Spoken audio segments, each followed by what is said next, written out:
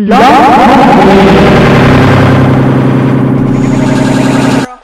ain't that dumb. You wanna see my girl? Check Maxim. Man, why does every black actor gotta rap some? I don't know. All I know is I'm the best one. It's a bonfire. Turn the lights out. I'm burning everything you motherfuckers talk about. It's a bonfire. Turn the lights out. I'm burning everything you motherfuckers talk about. You know these rapper dudes talk, start killing. That got goons like an arch villain. Broadcast live and heard around the world, you are now listening to the most entertaining hour of radio on the planet. It's the High Stakes Fantasy Football Hour presented by MyFFPC.com with your hosts Eric Balkman and Dave Gerzak. The High Stakes Fantasy Football Hour is your home for football analysis from the best fantasy players in the world. And now, because no one else was available, here are Eric Balkman and Dave Gerzak. Oh, my cousin, now he can't even think straight. Black and white music, now that's a mixtape. Shout out to my blurs.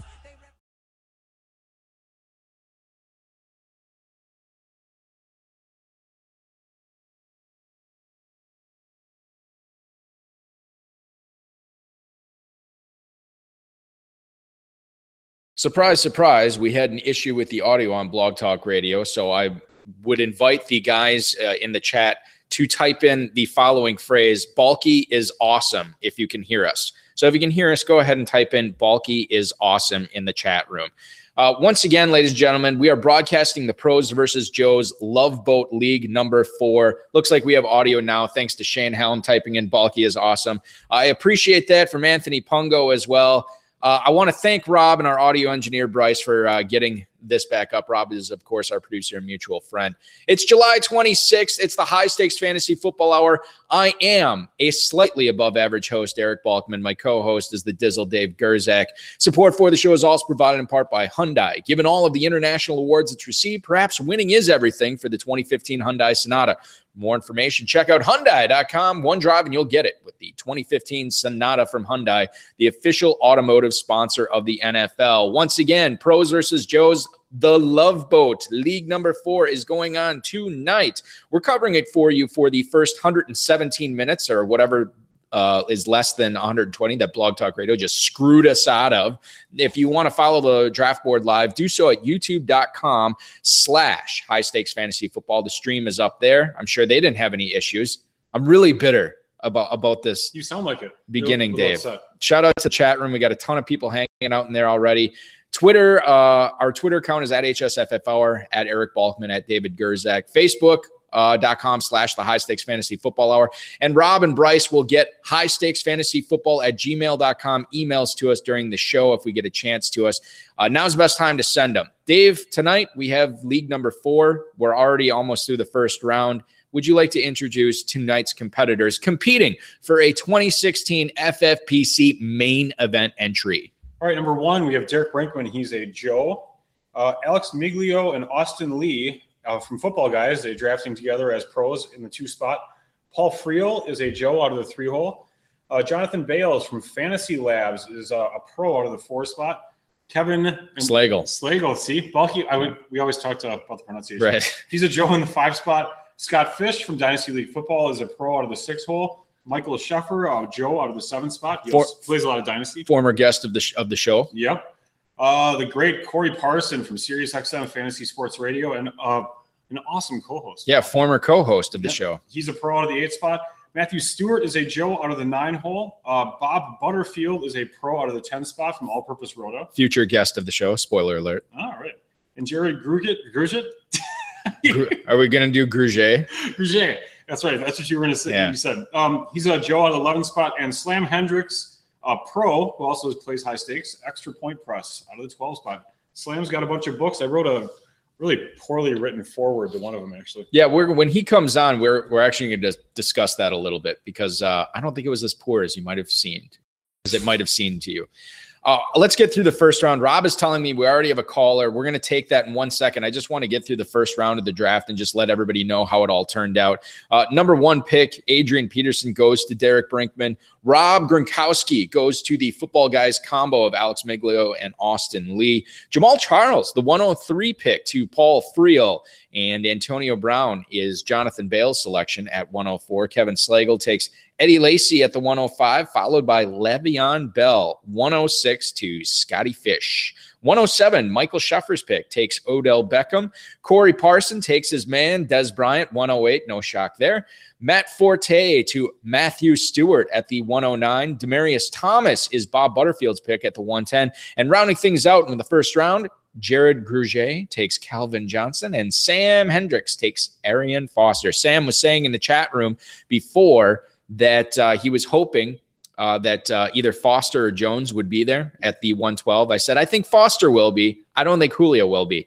Clearly, I am wrong once again on the show. No surprise. And he gets Foster and Jones on the turn there. So nice. First round, let's just briefly discuss it. No huge surprises. I would say that Jamal Charles, I had been seeing go in that top 3 pick neighborhood. I would say maybe 3 to 4 weeks ago in drafts. I'm seeing him go more in the mid-first round now. Antonio Brown and Rob Gronkowski almost always going ahead of Charles, but Charles goes ahead of Brown here. Le'Veon Bell falls to the 106, a bit of a surprise, but, again, not healthy. That we know of, or not 100% healthy, and that suspension has not been reduced yet. He has no idea if it's going to be when his appeal is going to be heard. And Arian Foster, I think this is the first PVJ we've seen him go in the first round. So that's sort of my takeaway from the first round, Dave. Anything that that sticks out to you when you look at it? That seems just about right, Balky. I don't really have any further analysis at all. I have nothing to add. We share one brain, as it were. Dave, let's go to Oakland and take our first phone call here. You are on the air with Dave and Balky on the Pros versus Joes broadcast number 4. Hey there, this is Austin Lee from Football Guys, and also Alex Milio. Oh, we have both of you guys on. Look at this. Two pros calling on the same this is like double mint gum time right now, Dave. Oh, so yeah. Fantastic. This is great. So you guys, obviously good friends of ours at footballguys.com, drafting out of the second spot tonight. How happy were you to see Rob Gronkowski go there? Of course, this being a 1.5 point for catches for tight ends format. We were kind of expecting it, and we're excited about it. I mean, we would have taken Adrian Peterson if it had gone the other way, but we would rather have Gronk in that 2 spot. So we were pretty psyched to see him fall to us. You guys participated in this last year, the Pros versus Joes contest last year. Talk a little bit about what you learned from your draft last year that you are going to be applying to your strategy tonight. And obviously, don't reveal your strategy tonight, but anything that you might want to say about your experience last year as far as how it's going to affect the way you draft tonight. Well, we definitely learned not to pick David Wilson in the draft. I think that's very important. That's very, very true. Yeah, no, we got off to the same start we did last year. We took Jimmy Graham in the first round. This year, Rob Gronkowski. I think that taking his head in early is huge. And we wound up a pretty good spot last year. We scored the 5th most points in the entire thing, except somebody in our division scored more points than us. So in our league, so we didn't quite make it to the final. But so far, so good. I think we're really happy with Gronkowski, and we'll see how the rest of the second round shakes out and go from there. We don't want to reveal too much.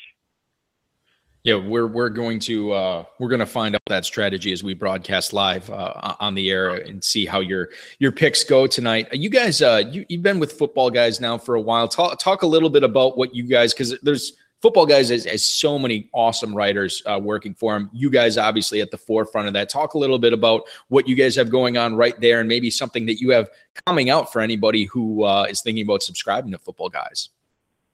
Well, the two of us have been working really hard on the daily fantasy side of things. We released not that long ago the cracking DraftKings and cracking FanDuel books that we're excited about. And, I'm going to be very active in the DFS side of things, writing a weekly article and doing a lot of podcasting this season. And Alex can tell you a little bit more. Yeah, well, I mean, I'm kind of helping run the FanDuel side of the site, and we actually are getting ready to release an awesome app that is going to it's going to be a lineup app for all, a few sites, FanDuel and DraftKings being two of them.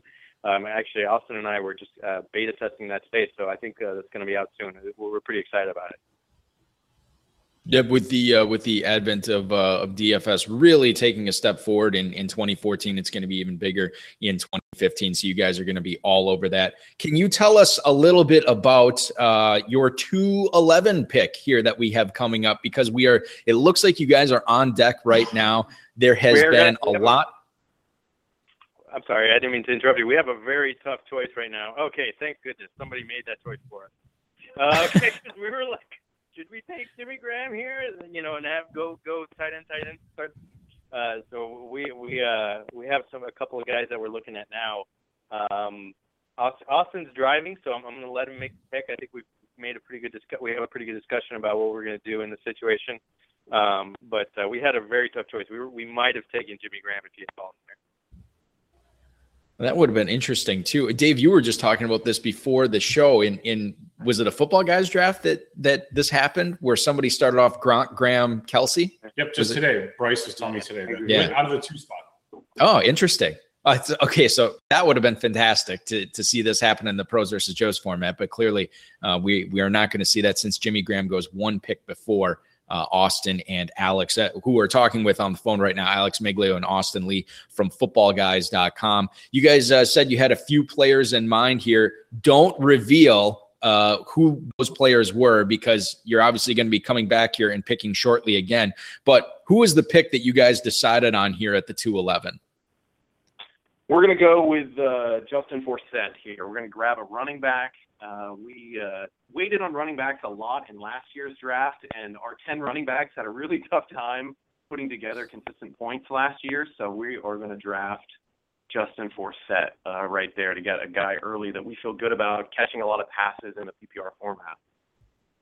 Yeah, Forsett, I read this whole thing wrong with Forsett, not necessarily of what I believe he's going to do in 2015, but I really did not think we'd be seeing Forsett go in the second round as much as we have. I commissioned a ton of drafts yesterday, Dave. I saw Forsett go in the second round of almost all of them. Do you guys feel like as we move closer to the FFPC main event and, of course, all the Football Guys drafts that we have going on right now, at myfpc.com. Do you guys think that Forsett is solidly in that second round area? I think so. I think that as with the PPR, I think that Forsett's going to go in the second round in most drafts, barring any preseason, news and hopefully no injuries. But definitely, I think he's going to catch a lot of passes in that offense, and people are going to see that. You can follow Alex on Twitter at Alex Miglio. You can follow Austin on Twitter at Austin NFL. And of course, you can read all their great work at footballguys.com. Dave, did you have something? Yeah, I was actually, this is for Austin. I was in Dork County at a drive-in with my kids and family and haven't been to a drive-in in like 30 years. We were seeing the movie Inside Out. And they had this little short beforehand called The Lava Story. It's like 5 or 6 minutes long or something like that. And I've chatted with Austin before at these different conferences, and he works at Pixar. And so I see the credits start rolling. I don't really ever pay attention to the credits ever, but I actually saw his name. I'm like, holy crap, I know that guy that's in the credits. So Austin, no one else checked out the credits and saw your name, but I did. Thanks, man. I really appreciate that. I appreciate you going to see it and being excited about it. Like that gets me really jazzed. Yeah, I worked on it and had a blast working on that short. It was a lot of fun. It was actually really cool. It was touching. Well, what we're going to do now in February when this is nominated for the Oscars for Best Animated Short, we're going to have Austin come on after he is fresh off partying with Pitt and Clooney and everything after the award ceremony. Austin, come on, talk some fantasy football and talk about be our first Oscar winner on the show. So, Austin, consider yourself booked, man. All right, man. That sounds great. Thanks, guys. I'd love to. Alex Miglio and Austin Lee from footballguys.com. Thanks for hanging out with us tonight. That was awesome that those guys called in right away. Is that the first time we had a second round pick made live on the show? You know what? I haven't been checking the records. I don't think we've ever had anybody call in. It might be that early to have the second to make their second round pick. Well, Dodds told them to call in, and they're like, "Let's just get this over with." Probably, yeah. What was the name of the? It was the lava. A lava story. A lava story. it sounds cheesy the way I would describe it, but it's about like two Hawaiian volcanoes falling in love. Really? It's about 6 minutes long. 7 minutes long. Those kids and their animation, the stories you can come up with. I wasn't even under the influence of anything. I was totally straight and still enjoyed it. Talking about alcohol. Right. Okay. Anything. Just getting that clear. Okay. So let's talk about the second round as we are completed here in the league number 4, Dave. I already mentioned it earlier. Slam Hendricks takes Julio Jones at the 201. A couple of receivers go right after that. Jordy Nelson, the 202, to Jared Gruget. AJ Green to Bob Butterfield. And both those teams, Jared and Bob's receiver. Running back team is Matthew Stewart getting Marshawn Lynch to pair with Matt Forte. And the second Packers receiver goes off the board at the 205 to Corey Parson. He gets Randall Cobb. Shady McCoy to Michael Sheffer at the 206. Just wanted to say this, too. I was doing a Football Guys draft. I believe this was the late Saturday one, which, by the way, if you want to do something after we go off the air tonight, and we have to cut the YouTube broadcast after 2 hours, we do have a draft going on at 11:45 p.m. Eastern time tonight. If you want to jump into a Football Guys draft, sign up for that at myffpc.com. Yours truly will be commissioning. I will be wide awake for that. It's going to be great. Anyway, what I was going to say was Shady McCoy. We've talked about him on the show to the point where a lot of people have certain misgivings and are a little uneasy selecting him this year. Because of our broadcast? Well, not necessarily because of our broadcast, but because of the points we brought up on the broadcast. I mean, we're not making this stuff up. You can get this anywhere. You can get it from footballguys.com, Dave. So LaShawn McCoy falls all the way to the 302 in the draft in a Football Guys draft last night, which that was the latest I've seen him go in any draft so far. Shane Hallam saying he might jump into that Football Guys draft tonight. So that's very exciting. Right. So LaShawn McCoy goes at the 206 here. I'll get back on track, I promise. Scott Fish takes Alshon Jeffrey at the 207, and he is the final wide receiver taken in the second round as we have a bit of a running back run at the end of the second round. DeMarco Murray to Kevin Flagel, CJ Anderson to Jonathan Bales from Fantasy Labs. Jimmy Graham, as you heard from Austin and Alex, goes to Paul Friel at the 210. Justin Forsett, the pick you heard on the air, at 211. And Jeremy Hill wraps up the second round at the 212. Do you remember in the past when we broadcast these shows live, we always joked around that the as we get into like the 6th or 7th round, it always seemed like not necessarily 6th or 7th, maybe the 3rd, 4th, 5th, that area. The left side of the board was always so green, and then the right side of the board was always so yellow because it rather than try to draft a balanced team, I think a lot of people were trying to be dominant in one specific area. And, through 3 rounds, or through 2.5 rounds, as we are right now, kind of looks like that again. Yeah. A lot of green on the left side, a lot of yellow on the right side. That's absolutely true. You know what? I was just thinking of these other 3 drafts, Balky. We haven't seen many people, last year, everyone was talking about zero running back theory. That was like the big thing. This year, no one's talking about it that much, at least not in the circles that I run, and no one's talking about it. And in these drafts, no one really has done it out of the, in the first 3 drafts. But yet, I don't think it was unsuccessful last year. I think the guys that did it could have done very well. I mean, There's a lot of running backs that emerged late. So, why aren't people talking about it? Yeah, I was looking at of course, our Kentucky Fantasy Football State Championship that you and I and other people go down to Louisville every year. And I was looking at their first progressive draft that they had, just kind of looking at that board. And it's a little bit different there, with, starting 3 receivers and the tight ends not having premium scoring. Drafters aren't that good. Well, I wouldn't say that, but again, I saw really good running back value late because, of the wide receiver stack early. And as much as I want to say like, I really should get that second running back, I don't know if I would care about it as much. And especially in a format like the FFPC, where you only have to start 2 running backs, 2 receivers, a tight end, you get the 2 flexes. You can build your team however you want. You don't have to necessarily make sure that you have a strong running back stable to win, because we've seen the people who have won not only the Pros versus Joes leagues in the past, but the FFPC main event, the Football Guys Players Championship. They've done it in a variety of different ways. There's no like one set rubric to follow. You had to say it. Yeah. I was going to get it out at some point anyway, so there you go. That's the worst. # rubric. Anyway. It's like nails on I don't know why you dislike it so much. Because I've never heard anyone ever use it until you used it. And now you use it incessantly. Yeah. I had one, forgive me, I can't remember what player I was talking to at the FFPC main event a couple of years ago, but Don Erickson was there. Oh, really? Yeah, and they said he's really charismatic. They said that they thought the color of Erickson's jacket was rubric. That's how they described it. Anyway, you're going to make a point about the zero RB theorem not being utilized as much as we've seen it the last couple of years. I think people that really, the true believers in it, I think did it last year and they're still doing it. But I think a lot of the people who thought they were doing it either didn't do it or whatever. But after kind of seeing the potential for that with a few of the teams as we head into the late third round. We've seen Jordy Nelson go ahead of Randall Cobb. I don't know if I've seen Cobb go before Nelson, maybe in one draft that I've commissioned. Is that how you would draft him? You would draft Jordy over Cobb, even with the hip surgery thing looming? You would, if you were going to take a Packers receiver, you would rather be at Nelson than Cobb? It's interesting. It's really, really close. I'm actually pretty close to going the other direction. Really? I'm really close to it. I can't say for sure right this second. But I think the fact that you're not right now, if Jordy is playing in preseason and looking okay, then to me, you're going to take Nelson over Cobb every time. Yeah, I think so. Unless you're super loaded. If he comes out looking pretty good. But if I hear even like a couple of blurbs about him being limited at all, it's going to flip immediately. I really not even anything. I mean, nothing even major. It's really close. Right. I really like the value that Jonathan Bales got at the 209 with CJ Anderson. That was maybe my favorite pick of the round. And then the 210, Jimmy Graham. The other thing I was going to say, Jimmy Graham snuck up to the 112 in a draft last night. Wow. So Graham.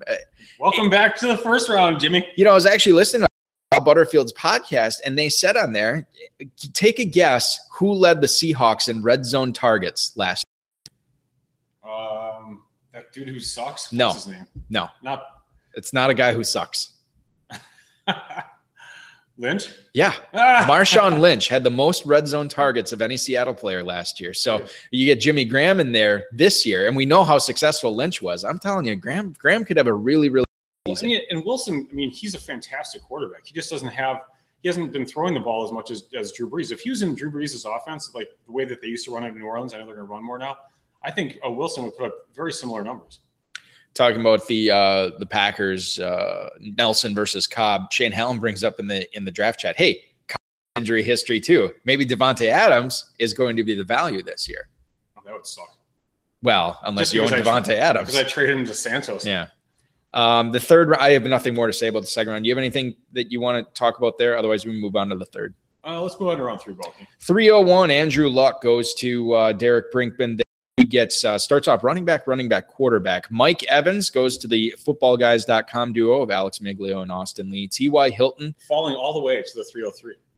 Because he's been going at the 301 in every other draft. Exactly, yeah. T.Y. Hilton goes to the 303 tonight. He's been at the 301. I believe he went at the 302 in draft number 3, but I could be wrong. Andre Hopkins, your guy, and then another one of your guys, Brandon Cooks, go right in a row there. How would you rank those receivers, Dave? Those 4 receivers that went at the top half of the third round: Evans, Hilton, Hopkins, Cooks. Because I know you like Hopkins and Cooks this year.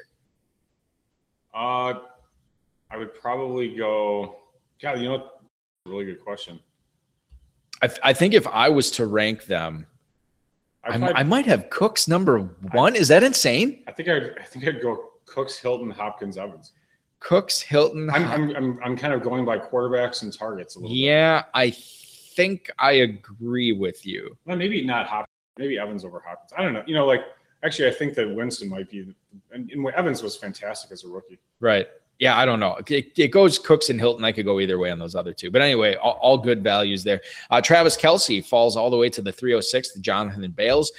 He gets Kelce there. Frank Gore to Michael Sheffer at the 307. And his new teammate, Andre Johnson, at the 308 to Corey Parson. Corey Parson starts off his draft with 3 straight receivers. I believe we're going to hear from him at the top of the hour, so we'll definitely ask him about that. Aaron Rodgers, the second quarterback off the board, to Matthew Stewart at the 309. And then to complete the third round, Emmanuel Sanders, Julian Edelman, and Greg Olsen. The 4th tight end off the board, Dave, and we're only 3 rounds in. So maybe we're going to see the tight ends get pushed up a little bit tonight. We haven't seen that happen yet this year. We saw it happen a couple of times last year. Maybe this is the draft where it happens tonight. Definitely could happen, actually. Julian Edelman, I like better than the Emmanuel Sanders. Again, you are the biggest Sanders hater. I don't know. Maybe I'll come around on him. But Emmanuel Sanders, I don't know, man. There's so many other options I like. And let's talk about some of those options, because we had a big time running back go start off on the 4th round here. Everyone chickened out on the 0 RB theory. Right. Yeah, exactly. They heard us talking about it. Alfred Morris, Andre Ellington, Carlos Hyde to lead off the 4th round, and then Melvin Gordon, CJ Spiller, and Lamar Miller. Dave, one of these things is not like the other, and I'm going to tell you the one pick I don't like in there. Actually, I don't have to tell you. You know which one that I would, of those 6, that I really dislike. Who, Alfred Morris? No. No, then obviously I don't know. Carlos Hyde, man. That's right. And he goes to the Emmanuel Sanders owner. That's Bob Butterfield taking Sanders and Hyde, 2 of the bulky whipping boys that I've had. Butterfield better call in and defend his picks. Yeah, exactly. Against your prognostication. What do you think about Sam Hendricks taking Alfred Morris over all those other guys? Because I think if you look at what's happened in the pre-draft season, in a lot of the analysis that's gone on various websites, some of the websites that are represented here tonight, you have seen Alfred Morris be talked about as not having the upside of Spiller, of Lamar Miller, of Melvin Gordon, of even Andre Ellington. You have Alfred Morris going first. What do you make of that selection there? You know, it's fine in a way, because this is a draft experts format. And I know you're not getting the upside, but you're getting the steady Eddie production. I wouldn't make the pick. I don't ever pick Alfred Morris. And the reason is that it's boring. It's not sexy. Right. I want something that's kind of fun and sexy. It's just like, well, sorry, that's just the way I kind of draft. Spiller, Melvin Gordon, Lamar Miller, those guys are interesting because they have some big upside. You can look like a genius. You can look like a rock star. I think there's something to be said about that. I think it's just having that huge upside there is something to be said, just because that 10% or 20% chance makes them a more valuable pick. Yeah, like the Odell Beckham selection last year, where he went way cheap, but still, you know what I mean? That there's always a chance. There's and that's where it comes into of taking like the rookies and the unproven and unknown guys over a known guy, where maybe it is a pick where you want to gamble and really shoot for the moon, you know? But yeah, that's true. But I mean, having said that, these guys, like Lamar Miller, I think number 9 back last year. Spiller Correct. has proven that he can be decent when he's not hurt, which is all the time. And you look at the system he's in now, it's just tailor-made to him. There's a lot of hype on him. So those guys aren't unproven. They're proven. They've had big seasons. No, I'm not saying that. I'm just saying like a Todd Gurley would be Gordon's a good example. Melvin Gordon would exude that. Yes, exactly. As much as we talked about, or as strong as that running back run was at the start of the 4th round, in the middle of the 4th, we see a wide receiver run. Jordan Matthews, Golden Tate, Keenan Allen, Amari Cooper, Kelvin Benjamin, and the final pick of the 4th round is not a receiver. It is, in fact, the black unicorn himself, Martellus Bennett. Talking about those receivers there, Dave, you have Matthews, Tate, Allen, Cooper, and Benjamin. This is where the board sort of flips, and now the left side becomes a little bit more yellow, whereas the right side is probably going to become more green, with the teams going with the opposite positions that they had concentrated on in the first couple rounds. Does the Golden Tate pick to Kevin Slagle stick out to you at all? I guess I look at those 5 selections there, and that's the one that kind of sticks out to me. I don't think it's a reach. It just doesn't strike me as he's normally going where those guys are going. In my opinion, and nothing against the pick, the person making the pick, I think Amari Cooper in the 4th round. That's just, I know he's a really, he's tailor-made to play and everything like that, but just the offense isn't that great. He's still a rookie. I just think that's a little bit of a stretch. But this is what we were just talking about. He is the type of guy that, the odds are against him getting 85 catches for 1,100 yards and 10 touchdowns. But except that we were talking about running backs, not wide receivers. No, but I'm saying I was talking about it in an abstract sense of. Oh, well, I was talking about running backs. Okay, well, I was saying like position. Without regard to position, there's the sexiness of picking the unknown guy over Kelvin Benjamin, who we saw what he did last year in Carolina. Maybe you go for the upside of Cooper over Benjamin there. We don't know what Amari Cooper is capable of. Nobody does. Right. But the thing is, in the 4th round as a rookie receiver on a crappy offense, to me, that's that's just, it's risky. You know what I mean? In like the 7th round, it's like, that's cool, but Hey, Dave, you got to crack a few eggs to make an omelet. jeez. Very nice. Melvin. Martellus Bennett is the 5th tight end off the board. We only see 1 tight end go off in the 4th round. So this is a round dominated by runs, the big running back run, the big wide receiver run. I like the team that Jonathan Bales is constructing there with C.J. Anderson, Antonio Brown, DeAndre Hopkins, and Keenan Allen. As much as I and your boy and my is boy about to go. Oh, is about to go. Hold on, I got to look at this here. Oh, he's not my boy. Yes, he is. He's not my your boy. boy. Oh, no. You know, it's like if you saw somebody getting mugged on the street, right? And you would be like, hey. It's funny you're talking about this when referring to Joseph Randall. You see somebody being mugged on the street, and we are talking about Joseph Randall going to Jonathan Bales here at the 404. You see somebody being mugged on the street, and you say, hey, stop that, criminal. And the criminal stops. Does that mean all of a sudden, like, that's my boy because I stopped him from being robbed? No, I'm just like sticking up for him. That's all I'm doing. I'm just sticking up for Randall. I'm not like in love with him. Oh. I honestly, I don't. Do you like him like him? No, I don't like him like him. I like him. I like him okay. I mean, I like him like Brandon Cooks. I think I like him like him. You do? Yeah. I thought you were. I like Cooks a lot. No, Randall. I know. I see what you're saying. That's why I'm a person I like.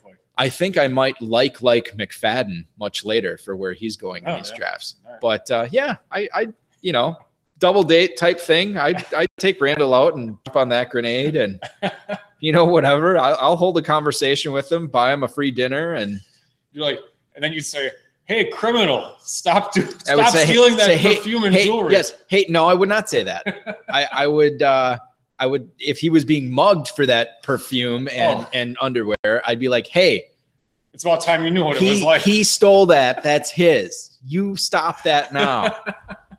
What's happened to this show? It's so terrible. It's just gotten better. It has not gotten better. That's the end of the 4th round. Now, no runs going off in the 5th round here, Dave, as we start. Brandon Marshall at the 501 is the first receiver taken by Derek Brinkman. At the 501, Mark Ingram is the 2nd running back drafted by Alex Miglio and Austin Lee. Again, they talked about not wanting to be caught with their pants down at running back, as they kind of alluded to the fact that they were last year taking 10 running backs, but it was a struggle getting those guys to perform, sure. 2 of those guys to perform week in and week out. Yep. So they take care of that with 2 high-volume guys and Forsett and Ingram early. Russell Wilson, the 3rd quarterback off the board at the 503 to Paul Friel. Of course, the aforementioned Muggy, Joseph Randall, going at the 504. We have our 6th tight end off the board in Zach Ertz, Kevin Slagle. TJ Yeldon is Dynasty League Football's Scott Fish, his selection at the 506. Jeremy Maclin and Giovanni Bernard have been the last 2 picks selected in the draft. You talk about Corey Parsons' team, or let's talk about his team. Why don't we talk about his team when he calls in? Well, I just want to touch on this. Let's bag on it before he calls in. Well, I'm not going to bag on it because I like it. I like the Des Cobb Johnson start. A lot of targets in there, a lot of touchdowns in there. Well, maybe not touchdowns, but for sure targets. And then you get Andre Johnson. Andre Johnson. And he might get touchdowns. He could. I mean, he should. And then you get Spiller and Bernard, 2 upside guys that honestly, you look at Spiller and Bernard. Spiller is a guy who we've seen go in the 1st round before in this format. Giovanni Bernard was a 2nd round pick last year. I mean, there is a lot of upside there. I agree, actually. You know what? I hate to admit, I actually don't mind his team. So despite your best efforts, for 5 rounds, you cannot bag on the fantasy executives. Well, his tight end sucks. Well, tight end's non-existent. Hey, Shane Hallam agreeing with me. Parsons' team is a PPR nightmare. Lots of receptions. That's what I talked about this. Was it Friday when we had Craig Campbell on? Of course, Craig Campbell drafting tomorrow night. We had him on as a guest on our normal scheduled program on Friday night. No, Craig Campbell. You can follow him on Twitter at Craig Camper. He's going to be drafting tomorrow night. I believe he was the one I was talking about in regards to when I draft receivers, I'm looking at receptions. I'm not necessarily caring about touchdowns. I mean, maybe that's why I like Jarvis Landry so much this year, because I don't think he's going to be catching a ton of touchdowns on the team, but I know he's going to be catching a ton of receptions on that team. So I tend to look towards that. I don't know what your philosophy is when you're drafting a receiver, how much you look at red zone efficiency, red zone targets versus just your normal, regular mom and pop meat and potatoes targets. Stole that from Todd Berry. Really? Yeah, but he was talking about masturbation, not targets. So that's great. Yeah, it's a little bit different. Yeah, I mean, targets are important, obviously. I touchdowns are quite important. So I look at the whole picture. Bob Butterfield, by the way. So I was ripping on the Sanders and Hyde picks. Yeah, know? yeah. And then what does he do? I know. I've talking about why I like Landry so much. He takes Jarvis Landry there, right? Sure, right. He heard you. Right after Latavius Murray goes to Matthew Stewart. Matthew Stewart has an interesting team going. Running back, quarterback, running back. No receivers, no tight ends on that team. I don't think I could start a draft off like this in this format, but Matthew Stewart's a way more, I mean, he's obviously more talented than me. He's won a lot more money than me, and he knows what he's doing. In fact, I think I commissioned a draft that he was in today, a Football Guys draft. Yeah. So that is going to be interesting to see how he plugs in the receivers. But again, for anybody who's just listening to this Pros versus Joe's draft tonight that has not tuned into the first three, we always say, if you want to be light somewhere, and I think the numbers would back this up, if you want to be light somewhere in the draft, in a draft experts, try to go with a ton of receivers, since you only have to start two of them. Ton of receivers in the middle round sometimes does the job enough for you to win a league. Yeah, that's an interesting point. You don't necessarily agree with it, it sounds like. I subscribe to the theory of I would really have a struggle not having two receivers on my team after the first 5 rounds. He could do all right. It could be fine. I mean, because you need the running back scoring, but I think it's going to be a struggle. There's a lot of, I mean, it's interesting that the 4 running backs he's chosen, because Forte and Lynch sort of, we've seen what they've done. They've hit their primes. We know what they're capable of. And then he follows it up with Aaron Rodgers and then Melvin Gordon and Latavius Murray, 2 guys who are unproven, who we don't know how good they can be. I mean, he could have 4 Boffo running backs on this roster. And if he is able to fill in the wide receiver cracks and get a couple of good tight ends, he could have a very dominant team there. Finishing off the 5th round, Jarvis Landry, of course, to All-Purpose Roto's Bob Butterfield, Jason Witten, or as some websites call him, Witten. Yeah, who was it that, by the way, who was it that called into the show and actually he was talking in that fashion? He said Witten like that when he was talking, like your buddy Fred. It might have been, I don't know if it was Craig, but it was one of those recent call-ins, and I totally noticed it. But I forgot to mention it to you. Yeah, Witten, push the button with his mitten. That's exactly that's what he said every time. Martavis Bryant is the final pick of the 5th round, which brings us up to where we're currently at in the Pros versus Joe's Love Boat number 4 league. Martavis Bryant going to Sam Hendricks from Extra Point Press. Sam Hendricks, of course, you kind of alluded to this earlier. We'll talk to him about it when he calls in, but he's written several books.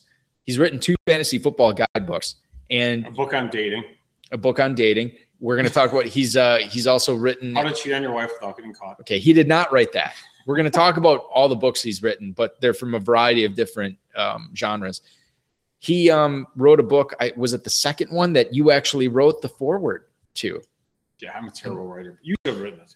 Well, I edited. Oh, see, you should have just written it. Well, that's not really. By the way, my daughter Ella has a 60-page book about dragons that we need you to proofread. That she wrote? Yeah. Specifically, what about dragons? Like, is it like a fantasy story or something like that? Oh, okay. Yeah, I'm down. I tried to read like 3 pages, and it's not terribly written, but it's tough to follow. Like, do you know what like first and third person is? She has like 5 characters. I don't know. Well, there's plenty Give her some tips, Balky. Plenty of pro athletes that are going to be selected in this draft tonight that do not know the difference between first and third person. Jonathan Stewart, the first running back off the board of the 6th round. We're at the 601 right now. I don't want to spoil the picks that are coming up because we're seeing it a little bit early. We saw 2 teams here, Dave, in Bob Butterfield and Jared Gruget, ironically right next to each other, both starting off with 3 straight receivers for their draft tonight. Nobody starts off with 3 straight running backs, something that we've seen done in the Pros versus Joe's draft because this is a best ball format. 28 rounds, a set it and forget it, no waivers in this league. Whatever team you leave with at this draft, you are going to battle with for the start of the season. And I think with the early emphasis on running backs, especially with the literature that's out there in on the advice sites, I thought we would see that more so than we're seeing the receivers go. Tonight, it's the 3 receiver combo going with 2 different teams. Yeah, the receivers are getting hit pretty hard actually in this draft, and it's kind of good to see. Actually, I like seeing that balance. Scott Fish. I'm not counting my chickens yet. Plenty of rounds to screw this up. He did say this is his first live draft of the year. I would say he's doing a pretty solid job so far in getting Le'Veon Bell, Alshon Jeffrey, Travis Kelce, Jordan Matthews, TJ Yeldon. Very good job so far there. I like it because it's like he's picking guys kind of in the right spots, and it's a pretty balanced team. So it's like, he's taking good, interesting players with good upsides. All of them, every one of those players has upside. Who was it? I don't know which draft was last. I think it was Bob. Was it Bob Lung from FF Consistency? But somebody was drafting. When he called in, he said consistency like 30 times. It was great. He knows how to sell his brand. It was somebody they were drafting on the end, and they would stack 2 running backs or 4 running backs in a row. And then to see David Dorey from the Huddle. David Dorey, that's who it was. He was doing that. So I noticed I was commissioning a draft last night, and it was also a DE, and our friend Danny Mueller was in it because there is no FFPC DE that goes off without Danny Mueller in it. So he's so nice. He's a great guy. He'll ask me to change him out of a draft, and he'll apologize for it. And I'm like, dude, you do like 100. Right. Whatever you want me to do for you. Right. You need to park your car or something. I mean, it's fine. I don't really care. Here's a sandwich, Danny. Do you want something you want Orange Crush? Well, I'll get it from across the street. Right. No problem. And you'll mail it. Yeah, that's fine. So he was in this draft, and he was also doing the stacking thing where it was, he would take players in bunches. He was also not on the turn, but he was towards the end. Was he trying to create runs, do you think, or what? I don't know what he was doing, but then somebody asked him, Blitzers, his team name, he said, Blitzers, I'm noticing the stacking that you're doing. Was that your strategy going in? And then he didn't say anything for a couple of minutes, and then he popped in the chat, well, you're assuming I have a strategy. Which, he's very funny. And then he said something like, look, I got another draft starting in an hour. I'm just trying to get this over with. It was hilarious. It was great. So we're not seeing a whole lot of stacking going on, but what we are seeing is a lot of different positions going off in this round, not allowed to run. I touched on the Jonathan Stewart pick to Sam Hendricks at the 601. Peyton Manning and Jordan Cameron are the next 2 players selected after that. Is Cameron, Dave, he's a 7th tight end off the board. So already by the 603 tonight, 7 tight ends off the board, and nobody has 2 yet. I noticed, at least that's kind of nice for the people who don't have one. Right. And so they're like, damn it, you get all pissed off. Also, the quarterbacks are going a little bit earlier in this draft, I'm noticing, than in the other drafts. You're seeing the tight end and the quarterbacks going a little bit earlier, which if I was a person that didn't have a tight end or quarterback, I'd actually be pretty happy about it because I could then grab another receiver or running back. I would definitely let quarterbacks totally fall in this draft at this point. I'd be stacking running backs, receivers, and then grab 1 tight end at least. Yeah, no, I'd be doing the same thing. What do you make of Jordan Cameron? I think we're gonna, I started preparing the show with Rob on Friday, and I think we're gonna talk a little bit about the Dolphins offense again because I think it's an interesting one. They've added a lot of pieces there, and people are still trying to make sense with how they're going to use them. I think what I'm going to bring up on the show is my opinion is, unless your name is Jarvis Landry, and you're on the Dolphins, I may not be selecting you this year. Do you know what I mean? Yeah. Because there's so much unknown. We don't know. Greg Jennings, they're talking about him having not just a role in the offense, but a significant role in the offense.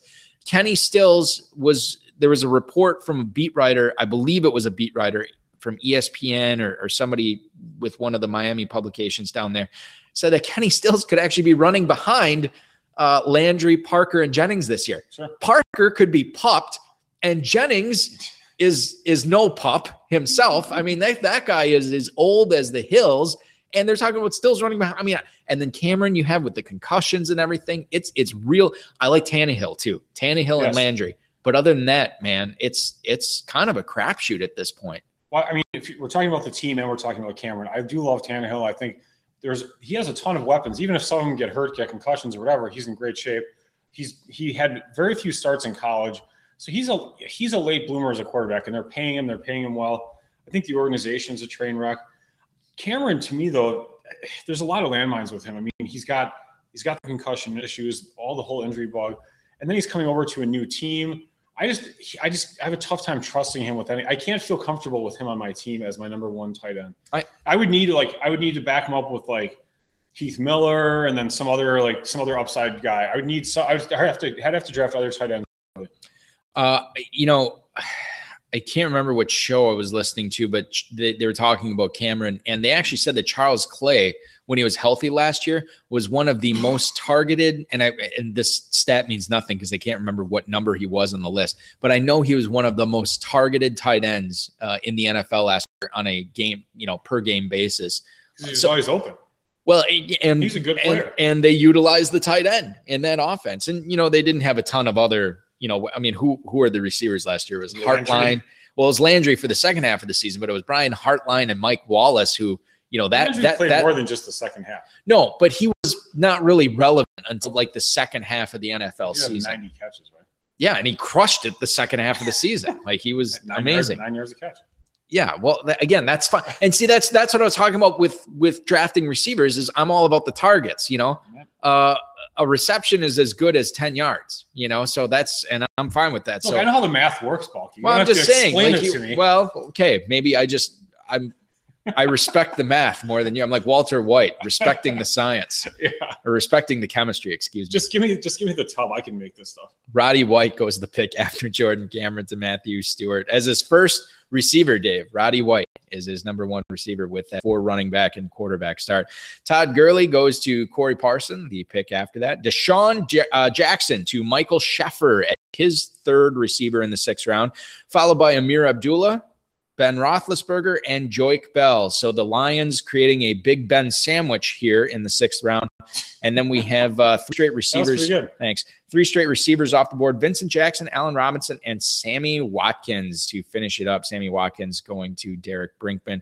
Allen Robinson to the football guys, and Vincent Jackson to Paul Friel. Vincent Jackson, Allen Robinson, latest I've seen him go in a while, Dave. Yeah, it's pretty, 6'10", 6'11". That's pretty good. That's tremendous good comparatively to how he's been recently. Tremendous value. I'm a fan of that. I think it's also interesting that Matthew Stewart had the option of going with a proven guy in Vincent Jackson, a young up and coming, really 3 young up and coming guys in Charles Johnson, Sammy Watkins, Allen Robinson. He could have gone with any of those guys, Deshaun Jackson as well. He went with Roddy White over all those guys. And I don't know if it's a case of loving the electricity of the Falcons offense this year, loving the potential shootouts that Atlanta could be getting in, but getting the number 2 receiver in that offense over those other ones, over the other options that he had, I think is interesting and kind of worth talking about here, because I don't know if I'd be on board with that. Well, who would you have taken instead? VJax is another proven player that you could compare similarly to Roddy. I think I would have taken VJax over Roddy. You like the Florida State quarterbacks. You like Seamus. Well, hey, listen. When have I said anything bad about Roddy White on this show? Yeah, like last week. 2 days ago. 48 hours ago. Listen, for the entire duration of this show, which is now in its 4th season, I have been stopping Roddy White from being mugged many a time. You do. You have liked Roddy. Yes. You've been dogging the last 4 shows. You want to talk about my boy? It's Roddy White. It had been. Yeah, I mean, leave him at the altar. Not so much this year. Yeah. But you would have taken Watkins, Allen Robinson, Charles Johnson. I would not have taken Watkins over him. I would have taken Robinson and Jackson over him. I might have taken even Deshaun Jackson over him. But I really want to stay away from Washington in general this year. Although Morris I can get on board with. Morris actually, Dave, last year was since he's been in the NFL on a PPR scoring, there's only been like 5 backs that have outscored him in general, like overall. That's crazy, and it is crazy because he doesn't catch passes, but Jarvis Landry's on the NFL Network. By that rationale, that means he also doesn't get hurt either. That's true. And think about the season he had last year, really underwhelming, but I know he finished up there and run is as far as where he finished among running backs. And when you have a terrible season with an offense that was in disarray for the majority of the season, you still have Morris up there. I mean, it should only get better. I can't imagine it getting much worse if he stays healthy. You know, it's really interesting. Now that the way you're talking about this, the whole Washington team, if you think there's a decent chance for a bounce back, and I actually do, the fact that everyone hates them makes them a lot more interesting because they're following so far. It's kind of like buying stocks. It's like once everyone hates a stock, that's exactly when you should buy it because everyone's already sold it. Anyone who's going to buy it now, it's all new buyers. Of course, the other credo in the stock market is never try and catch a falling knife. So That if you so think, are the Redskins the falling knives of high stakes fantasy football this year? That's the question. Phil Steele, actually, again, not to bring him up again, but he does like the Redskins to have a big improvement this year. Morris finished as the 18th running back last year, which, okay, again, that's not great, but there's no way he's not going to finish behind Matt Asiata again this year. That's not going to happen. I think he finishes ahead of Joik Bell as well. I can't see, probably. So I think that there's probably some rookies that are Fred Jackson. I mean, for God's sake, you don't want to go back and look at old stats because then you just get pissed about all these guys that you didn't have on your team. Yeah, that's true. Anything else on the next round that you want to talk about? If I didn't say it already, I love the 6'11" pick to the football guys, Allen Robinson. I think that was great. Let's talk about the Lions running backs. Smush together a little bit more than they have been, but Abdullah still going first over Joik Bell. Yep. So that's interesting too. And that's how you would draft. If you're drafting a Lions running back, you'd be drafting Abdullah over Joik. Yes, I would actually. But you know what? I'd like to hear what I wish Jonathan Bales would call in actually, because I'm interested to hear his thoughts on Joik Bell, because I'm kind of down on him, but I do respect his opinion. So I'd like to hear what he had to say. And it's not like he was in dire need of a running back there. He already had CJ Anderson. He already had Joseph Randall, which, by the way, both those guys right now have the upside of being top 5 running backs this season, which I don't think Joik Bell does, but you have those two guys there that could do that and still went after Joik. And then he takes downsides. What? Well, yeah, there is. Well, with Randall, yeah. I don't know how much there is with Anderson. So that is the 6th round, Dave. I have nothing else to say, and frankly, I don't care if you do because I want to move on. Charles Johnson is the first pick of the 7th round to Derek Brinkman at the 701 there. Shane Vereen and LeGarrette Blount are the next two selections. Teammates last year, but Vereen with the Giants this year, and LeGarrette Blount still with those Patriots, to Paul Friel at the 703. Speaking of the Patriots, Brandon LaFell is the 704 pick to Jonathan Bales. A couple of tight ends go off the board here, Dave. Delaney Walker with Tevin Coleman in between them, Julius Thomas. So Walker, Coleman, Julius Thomas is how the middle of the 7th round shakes out.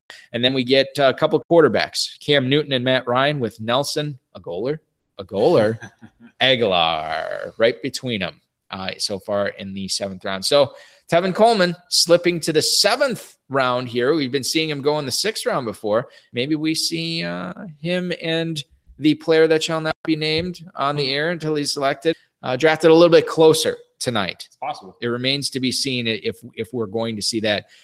I don't know if we've talked a whole lot of Julius Thomas on this show, but what do you make of him in Jacksonville this year? I feel like everybody's talking about the potential downside of what the situation he went from to the situation he's currently in, and nobody's really talking about how good he could be and how good those stats could be with Blake Bortles throwing to him this year. Well, I think Bortles is definitely going to show some improvement. And Thomas, he got a huge contract. He's going to get a lot of targets. Beyond Allen Robinson, I don't see Allen Hurns. I don't see Marquise really catching a lot of targets or getting a lot of targets. So I think Julius Thomas is going to be the number 2 there. So I think he's in really good shape. Yeah, I like him more than Cameron, actually. I would take him over Jordan Cameron. Yeah, I guess based on what I just said about the Dolphins, I would too. But I'm just glad there's more than 2 tight ends in the NFL that I can pick besides those 2 guys. What do you think about him versus Delaney Walker? What would you do? Thomas. Walker, listen, to me is not exciting. My hatred for the Titans this year is well known. And not the tight ends, the Titans. Walker would really be the only guy I would take. Although with Sankey kind of falling, I feel like he's Sankey's so cheap. I'd take Sankey all day long. Yeah. Starting running back in the NFL who actually has good athleticism and just had a crappy first year with a crappy coach, wasn't Hunt. I think you're fine. And I'll tell you the other guy that I would look at. And not to follow up with Sankey, actually had really good elusiveness metrics with Pro Football Focus. They talked about it. Elusiveness? One of their stupid stats. They have all these stupid stats. Hold on. It was like a top 10, top 15 elusiveness stat or something. Okay, I'm being completely real, not sarcastic. Is that a word? Elusiveness. It is a word? Yeah. I feel like it should be elusivosity or something like that. You know, elusiveness seems so. I think it's a word. I think they use it. Lowest common denominator type word. Well, you're talking to the fantasy community. Well, we're going to call it elusivosity on this show because that sounds way better. So the other thing I was going to say with Sankey? Yeah, no, yeah, the Titans. Thank you. The Titans. Don't touch me. The one guy I will say that is that your bad shoulder? No. Okay. My shoulder is fine. Either one is fine. I thought the one you had that subluxation and it just. Yeah, I got 8 anchors in it, but that was like 4 years ago. You know, the surgeries, they heal up and everything. Do you have full range of motion on it again? I can't do squats, but I can do bench press, incline deadlifts, military and stuff like that. Why can't you do squats? Because of the weight that's being. No, you have to put your arm back. I can't get the arm back far enough. You know, my wife got thrown off a horse when she was a kid, and her left arm, her elbow, you can only bend it to a 90-degree angle, which you can't go for she cannot up at all. And I've tried doing it, and it kind of grosses me out. You know, trying to do you can't. Oh, it's like surgically, like she's like this $6 million woman. You know that you can't bend that back. You should divorce her and take it off. Really creepy. No, I'm not going to do that. At least not for that reason. Just kidding, honey. Let's talk about the other guy from the Titans that I would look late, but I have to see more from preseason with this Justin Hunter nonsense, you know, kind of sorting itself out. And DGB having an extremely high ceiling based on his metrics and his size and everything like that. If he makes a few plays in the preseason, I certainly would look at him late, but he may be off the board. But he's one guy. If the planets align, Dave, then I would look at him. To complete the 7th round, Rashad Jennings goes to Jared Gouget and Isaiah Crowell to Sam Hendricks at the 7-12. Let's talk about the Giants running backs in this round, Dave. Vereen to Alex Julio and Austin Lee from Football Guys at the 7:02, and then at the 7:11 is when Rashad Jennings goes off. I believe Jennings is still the starter there, and I think this is the first PVJ where we've not only seen Vereen go in front of him, but Vereen go this far in front of him, almost a full round. Is this sort of what we're in for as we move through draft season, that the pass-catching elusivity of Shane Vereen going to be driving him above Rashad Jennings in drafts? Yeah, I think it's possible. With Vereen, you have more upside. You have more of an unknown. Rashad Jennings has the injury bug. Plus, he has a history of being okay. You know, he's not been great. Right, yeah. No, that's a good point. Alex, I guarantee Alex would vouch for Jennings, though. I'm just looking at Jonathan Bales. Why would he vouch for Rashad Jennings? He's just the type of guy he likes. He just likes Jennings. I think he just thinks he's good. So it's not. I think he thinks he's the starter. He's gonna, he'll get all the okay. He'll get the goal line stuff. So I didn't know if it was a Jennings thing or he likes Jennings type players, which it sounds like he likes Jennings type players. He likes Jennings in particular. But he's a Giants fan, so I mean, he might know better than me. I'm looking at Jonathan Bales' team right now, Dave, and I got to tell you, there's a lot of players on that squad that both you and I like, either this year or last year. Yep. I mean, I think about it. I'm not allowed to talk about the guy he took in the 8th, so per an email I got from a player. About the show? No, you just said don't talk about that player anymore. I'm sick of you. Can I talk about him? Yeah, you can talk about him. Okay, I'll talk. I can't. I just look at. I mean, like I've loved Antonio Brown since he's been in the NFL. I love CJ Anderson this year. You love Hopkins this year. I like Keenan Allen. I like Joseph Randall. I did like Joique Bell quite a bit last year. I love LaFell this year, and we both love this guy at the 809 and Bullen. You can't say his name. I can. I really love the way that team's shaping up. Now, granted, no quarterback, no tight end yet. I'm not concerned about the quarterback, but I am a little bit concerned about him not having a tight end when you have 1, 2, 3, 4, 5, 6, 7, 8, 9, 10, 11 tight ends off the board, including right next to him, Kevin Slagle has 2 in Ertz and Walker. Well, and the thing is, in a lot of other formats, if you're playing in some other format with 2 running backs, 3 receivers, 1 tight end, and it's just regular PPR, at this point, you could kind of be like, all right, well, everybody's got their tight ends. I don't really need to worry about it. So you could just kind of wait a couple of rounds to take one. You cannot do that in the FFPC because guys will start popping them off left and right. They'll be like, boom, boom, boom. All of a sudden, you wait 2 rounds, 8 more tight ends because they're all starting to grab their second tight end. And you're like, what the hell happened? I'll take Mercedes Lewis. And then you're done for. Your team's over with. People ask me all the time, like, what's some advice you would give a first-time player in the FFPC or the Football Guys Players Championship? And I always said, like, be aware of what's going on with the tight ends. Don't get stuck without them. And then, these guys go to the draft. They do the draft. I talk to them afterwards, like, oh, how'd it turn out? I'm like, all this tight ends, I just wasn't prepared for it. Like, I told you to be prepared for the tight ends, like, and they still let it go. It's almost impossible to get what would be deemed as traditional value on a tight end in the FFPC. So if you can just kind of like pay sticker, like if it's like you're buying a car when first comes out, like the brand new BMW M4 is coming out, and no one has it. And if you can go to your local dealership and actually just get it at sticker price, you're kind of all right with it, because it's like everyone else is paying like $5,000 over sticker out in LA and New York. That's fine. Pay sticker. You pay your sticker on your tight end, and you're fine. There you go. Pay sticker on tight ends, ladies and gentlemen, as we complete our first hour of the broadcast tonight. We're kicking off the second hour of the High Stakes Fantasy Football Hour here. Eric Balkman, Dave Gerzak, covering the Pros versus Joes draft, the Love Boat number 4. Let's go. I know who that is. You know who it is? Yeah, it's got all the numbers in front of it, Balky. It must be from a foreign country. Okay, well, I believe we're going to talk with this gentleman about a little more than fantasy football. We'll talk about the literature that he's been creating with his very artistic and talented mind. And we're going to talk a little bit about what he's been doing at the 12 spot. I do believe I have the privilege of talking with Sam Slam Hendricks right now. Do I not? You do. Hi, Eric. Hi, Dave. So let me ask you a question. Why did you move to the UK, right? Did you try to escape taxes, or what's your deal? Well, that's a good that's one of the reasons. No, I work for the U.S. Air Force. I teach guys how to fly the F-15E, which I used to fly. So I had to come over to a base in England where we have some airplanes. That's awesome. So you teach guys. Yeah. The audio cut out. So it was an F-15, F-16? F-15Es, the Strike Eagles. That's awesome. So the movie Top Gun, was it pretty realistic? Do you play volleyball, beach volleyball with those guys, or what do you guys do over there? You know what? The only thing that wasn't very realistic is we wear our gloves the whole time we're flying, and those guys kind of took their gloves off. But they were Navy guys, so they cheat a little bit. Sam Hendricks joining us tonight, live from England, where it is like 2 a.m. there right now. So, Sam, what you got the Red Bull going on over there? What are you doing to stay awake for this draft? It is, guys. I went and had a big Indian dinner, and then took a little power nap, and now I got a couple of accoutrements in front of me to keep me awake. So hopefully, that hasn't affected my draft, and it may have affected my Alfred Morris pick, but we'll talk about that later. Yeah, well, let's get into your draft. You were saying I'm going to ask more lifestyle questions. That's fine. You can. We're going to talk about other lifestyle stuff while we have Sam on.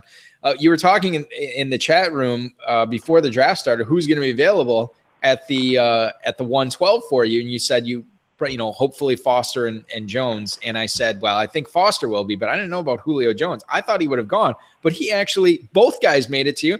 Get Foster and Julio Jones to start off your draft. You had to be very excited that both those targeted players that you were hoping for, they fall to you at the 112 and 201, Sam. Yeah, I was happy they were there. I would have liked some other guys that were drafted earlier. It could have fallen to me, but I planned on having Foster. And Julio Jones, like I said, it was 50-50 whether he was going to make it back to me. I really expect some good things with him, and I was very excited for him to fall back to me. I believe this is the first Pros versus Joes draft where we've had 4 tight ends go in the first 3 rounds. You selected the 4th tight end of those 4 in Golson at the 312. Was that a pick, Sam, that you made based on the fact that you were drafting on the end and did not want to get caught in case there was a big tight end run going on in the 4th and 5th, in the 4th round before it got back to you? Yeah, that's exactly right. I was hoping Olsen would fall to me there. If he or Kelsey were there, I was going to take them. If not, I was prepared to go to the 5th and 6th and then double up to catch up with hopefully Ertz or Witten or Cameron. And unfortunately, Ertz and Witten had already gone. Cameron was the only one left. I was thinking about doubling up there, but Cameron with his concussions, and he has the same bye week as Olsen, so I passed on Cameron in the 6th. Sam Hendricks from Extra Point Press joining us. He's the author of the FF Guidebook, both the first one and the second one. We're going to talk a little bit about the other books that you have out and the other books that you will have out shortly, Sam. But we alluded to this earlier with the Alfred Morris selection.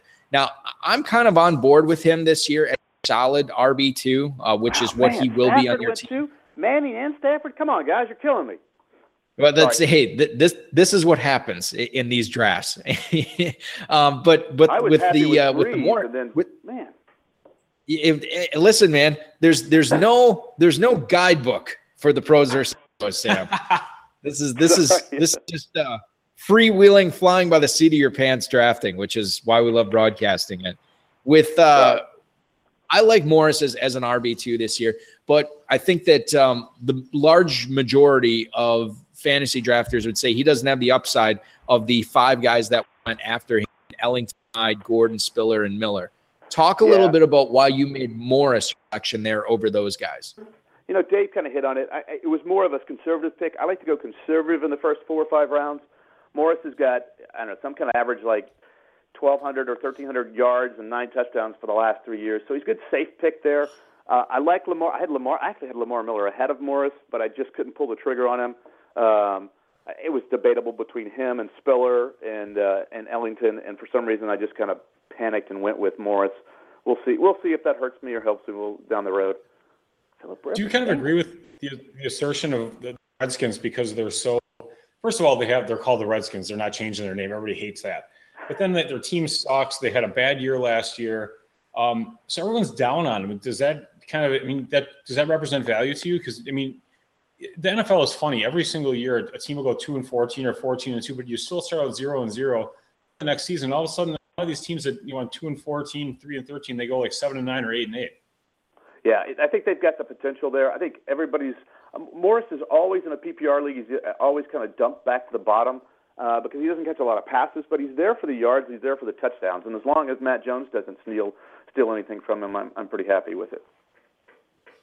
Sam Hendricks joining us on the High Stakes Fantasy Football Hour. Sam, it looks like you are going to be on the clock shortly here. You just started off a quarterback run, taking Drew Brees at the 8:01, and then we saw Brady, Tannehill, Romo, Manning, Stafford, and Rivers go off the board. What are you thinking here with these next 2 picks? Well, I love Brees in the 8th. I'm going to go tight end here, but I can't. I've got to make a decision between Dwayne Allen or Heath Miller, or even ASJF. Maybe is a little bit of a. I think I'm going to go ASJF as long as the bye weeks don't clash because I think he's got a little upside. Heath Miller's the safe pick. I've got him at value, but it's basically a coin toss between those guys. Any choices? I like ASJ, Box.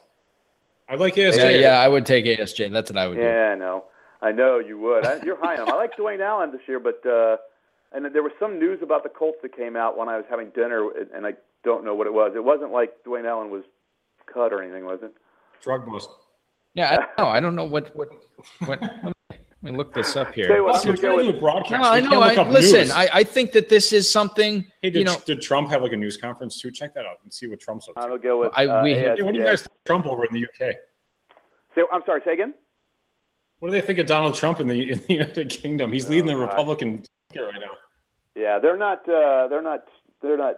We get snippets of news. We don't get the Fox. We don't get the big stuff. We just get selected parts, and then it's slowly disseminated to the mass publics. Kind of like China. It's kind of like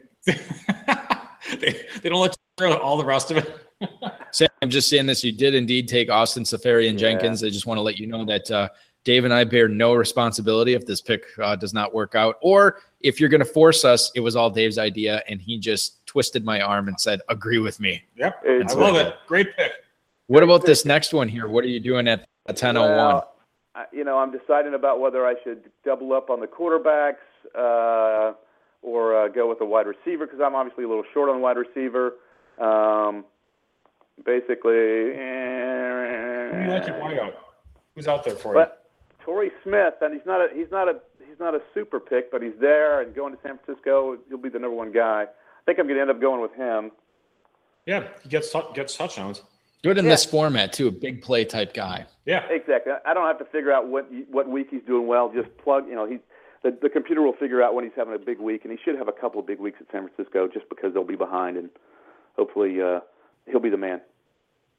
The voice you are hearing is Sam Hendricks. He wrote the Fantasy Football Guidebook, the Fantasy Football Tips books, and actually you have a 3rd Fantasy Football Tips books coming out. You're planning on it right now. And tell us what's going to be in the 3rd edition that wasn't in the first 2. Well, obviously the daily fantasy football is a huge deal now, and I didn't cover it at all in the first 2 books. So I'll have some tips with that, talking about some of the different formats in the leagues where you can play, and basically just some advice on where to go with those things. Well, Sam, we need to work on the titles. We don't want to call it fantasy football tips. We want to call it like, why not? Destroying people in daily fantasy sports. Boom. You know what I mean? Like really market the hell out of Would stuff. you include boom in the title? Yeah, put boom, damn it. I'll crush your ass. Boom, damn it. I'll crush your ass. Yeah, exactly. How to win in daily fantasy. Sam, I'll write the forward for this one, buddy. Don't worry about it. Okay, you got it. We'll get the marketing going. Sam, Sam, you can buy Sam's books, the guidebook and the tips book. Books are sold. You can also check out his work of fiction, a military thriller called Just One More that came out last summer. And you have a new book. Tell us a little bit about financial planning, the fighter pilot way. Yeah, that comes out in October. It's basically everything you should have learned in high school about financial planning, but you didn't. And I've kind of simplified it because us fighter pilots like things very simple. So I tried to keep it very basic, very simple, everything you really need to know without a lot of formulas and charts and graphics and too much gobbledygook, basically. Yeah, too much gobbledygook, never good, there's always too much of that on the show. You can follow Sam on Twitter at FF Guidebook and check out all his books that are being sold wherever books are. And look for Financial Planning the Fighter Pilot Way coming out in October. Sam, thanks so much for joining us, man. We really appreciate it. And we're going to do our best to keep this draft moving along so you can get a couple hours of sleep over there. Thanks, guys. Thanks for helping with ASJF. I'll hold you to that one. We'll see. All right, but book it, man. I'll tell you what, we'll refund the entry fee of this league. Sounds great. Hey, thanks for doing this. It's a great format, and basically go home, go big or go home, man. Because this is a great way of promoting fantasy football, and I love the first place prize with the FFPC in the main event. Well, that's awesome, man. We certainly appreciate it. We appreciate you playing in this every year, too. We're lucky to have a guy like you in this. And best of luck to you, not only in this league, but in all your leagues this year. Thanks. Same to both you guys. We'll see you later. So Hendricks joining the show tonight, Dave. That was very cool. From England, live from England. See, you should have more British. Hello, Gatorade Studios. See, why didn't you do that as the intro when you brought him in? I don't know. It just didn't seem right. Why not? Would you like to? It's not racist. I mean, they're white folks. It's nationalist. I just leave their whole idiotic country and I'll come over here.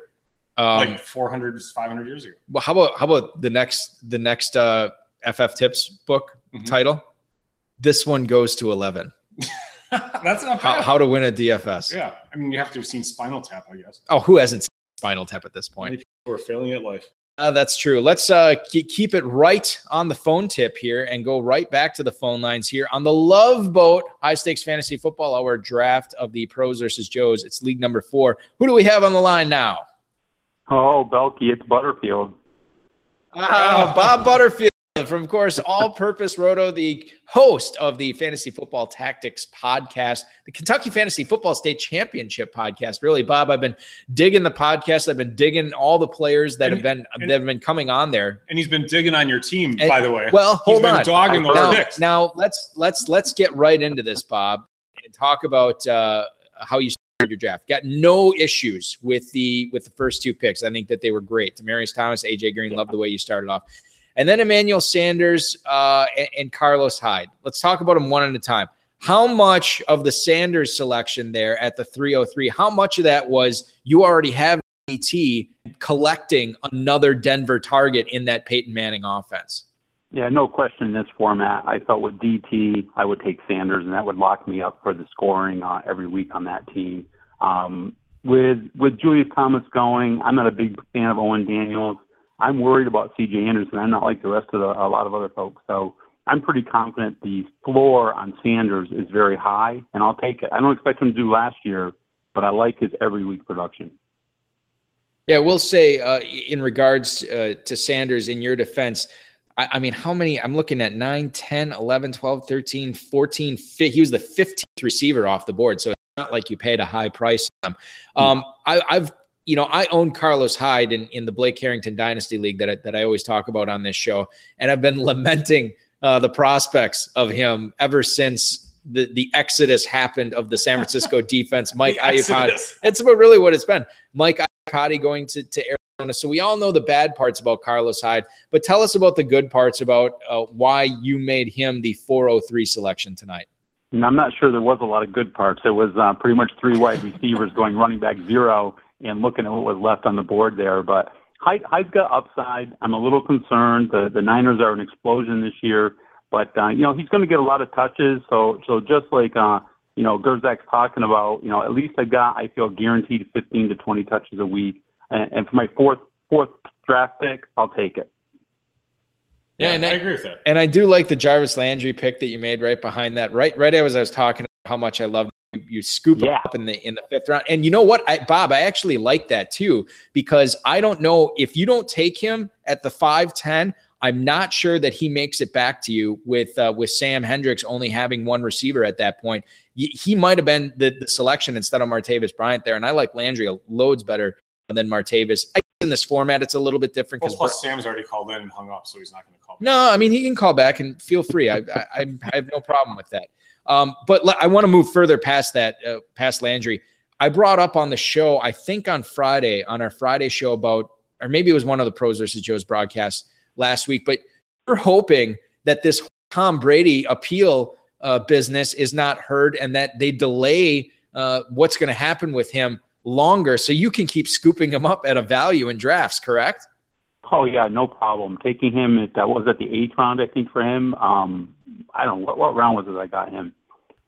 Got him in the 8th. Yeah, 8th round. 8th round. I'll take Tom Brady all day in the 8th round. And I ponied up with Ryan. I wanted back-to-back top quarterbacks.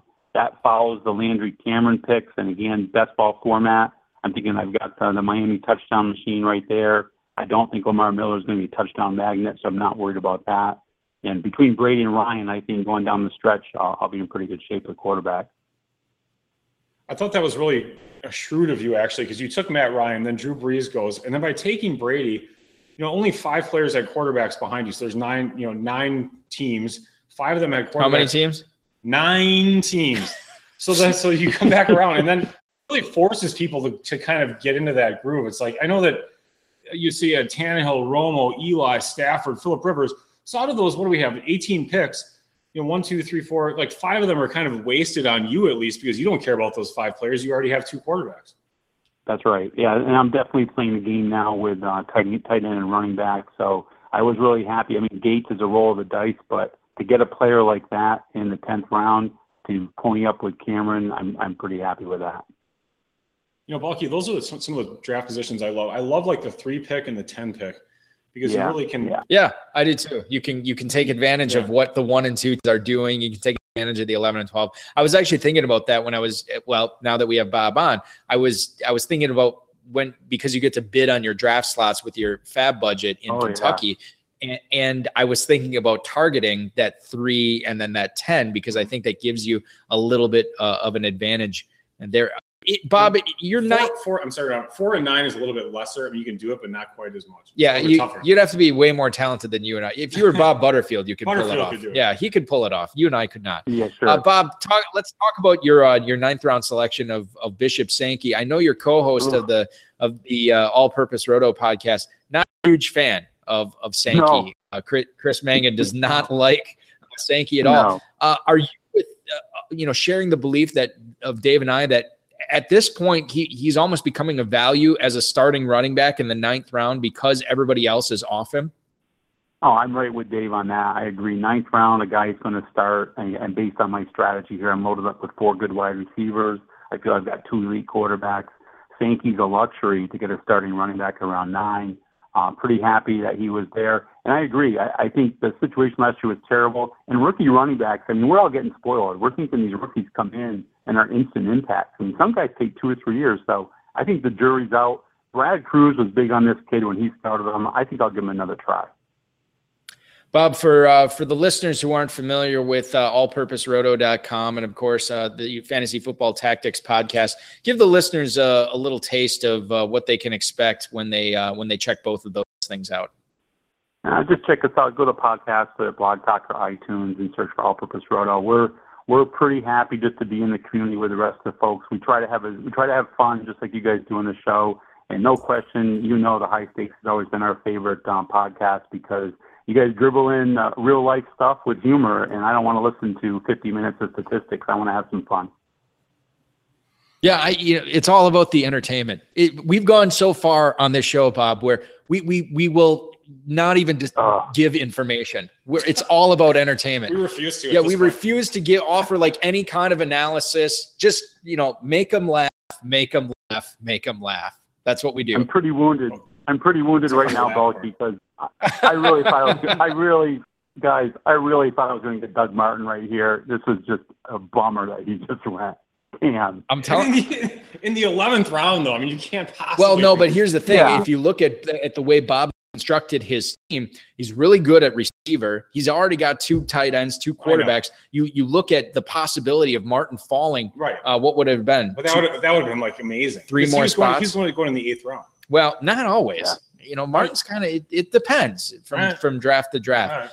Right. Bob, you were going to be in Cincinnati for the Kentucky Fantasy Football State Championship coming up on what?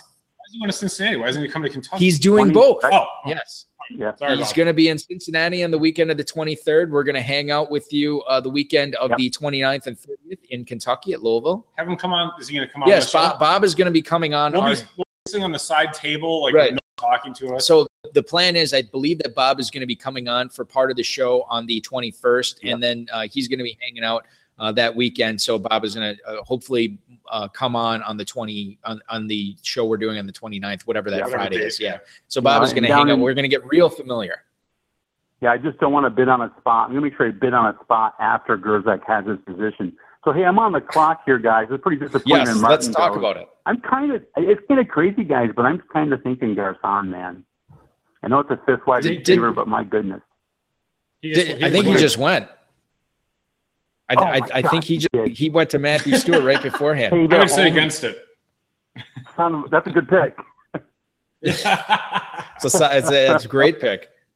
You got to be looking at running back here, right? Wouldn't you think, Bob? With 2 running backs here in round 11? Yeah, they're so crappy now. I'm not too impressed with them. So I'm actually I'll wait and string a bunch of 4th stringers here in my mash unit. I'm not worried about that. My performance is going to come from wide receiver, tight end, and quarterback. So why worry about these crap running backs right now? I'm not touching them.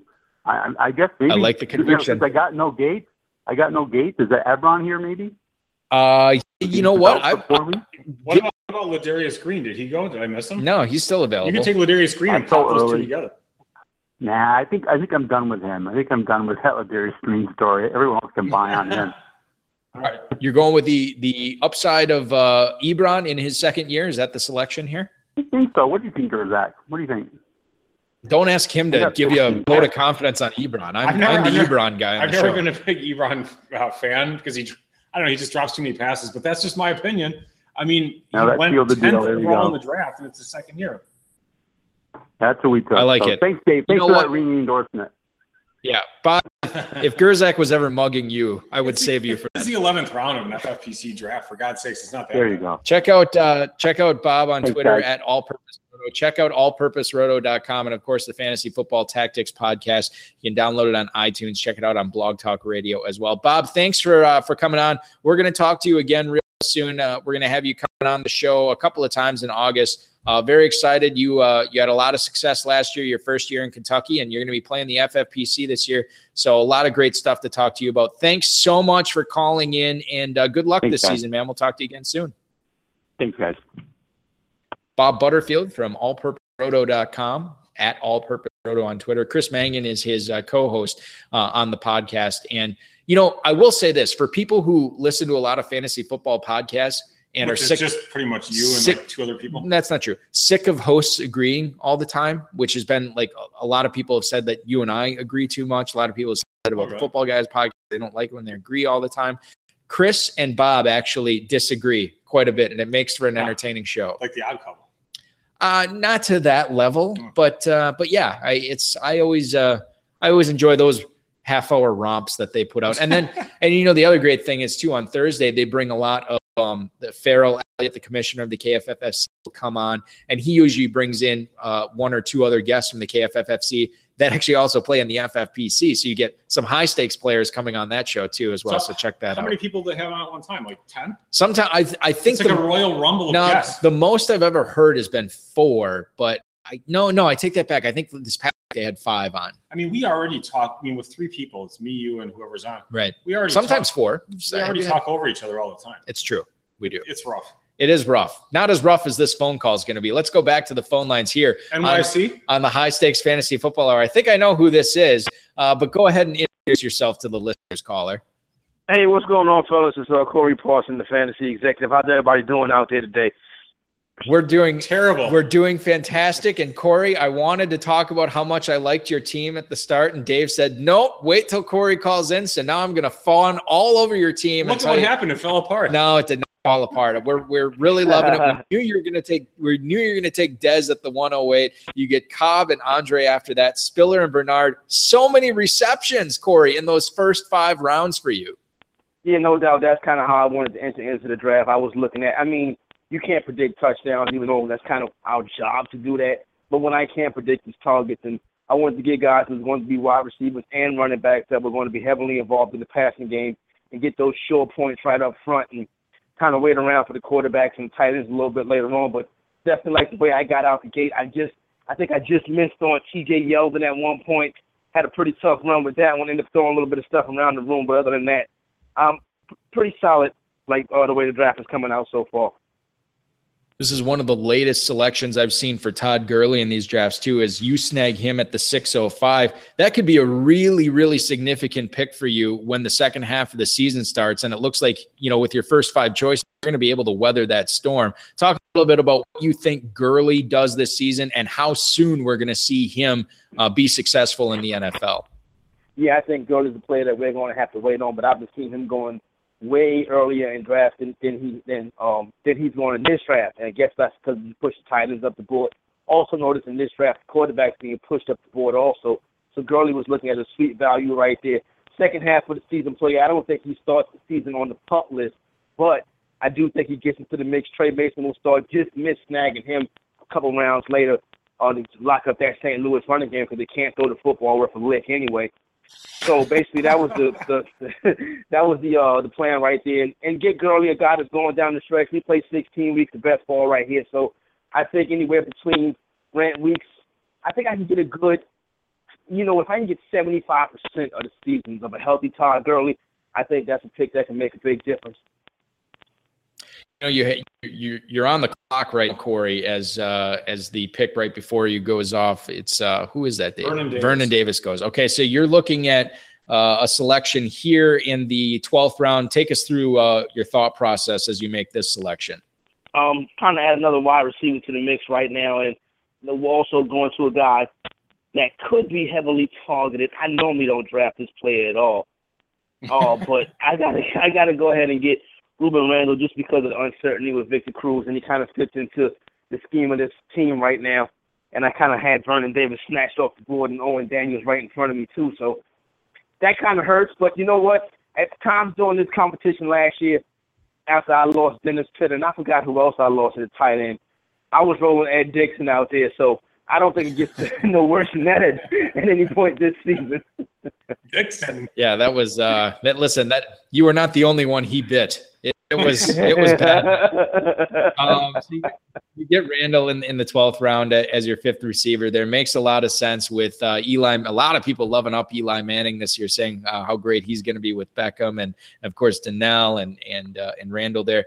I like the Darren McFadden pick in the 10th round. I think you got great value there for what could be a dynamite season for him, and you're not really paying anything. I do want to talk about the Kyle Rudolph pick in the 9th round that you get right before McFadden. He's your only tight end right now. How concerned are you about being shut out from, obviously you're not going to be shut out at the position, but being shut out from a stable of 3 or 4 really good tight ends in this tight end premium format?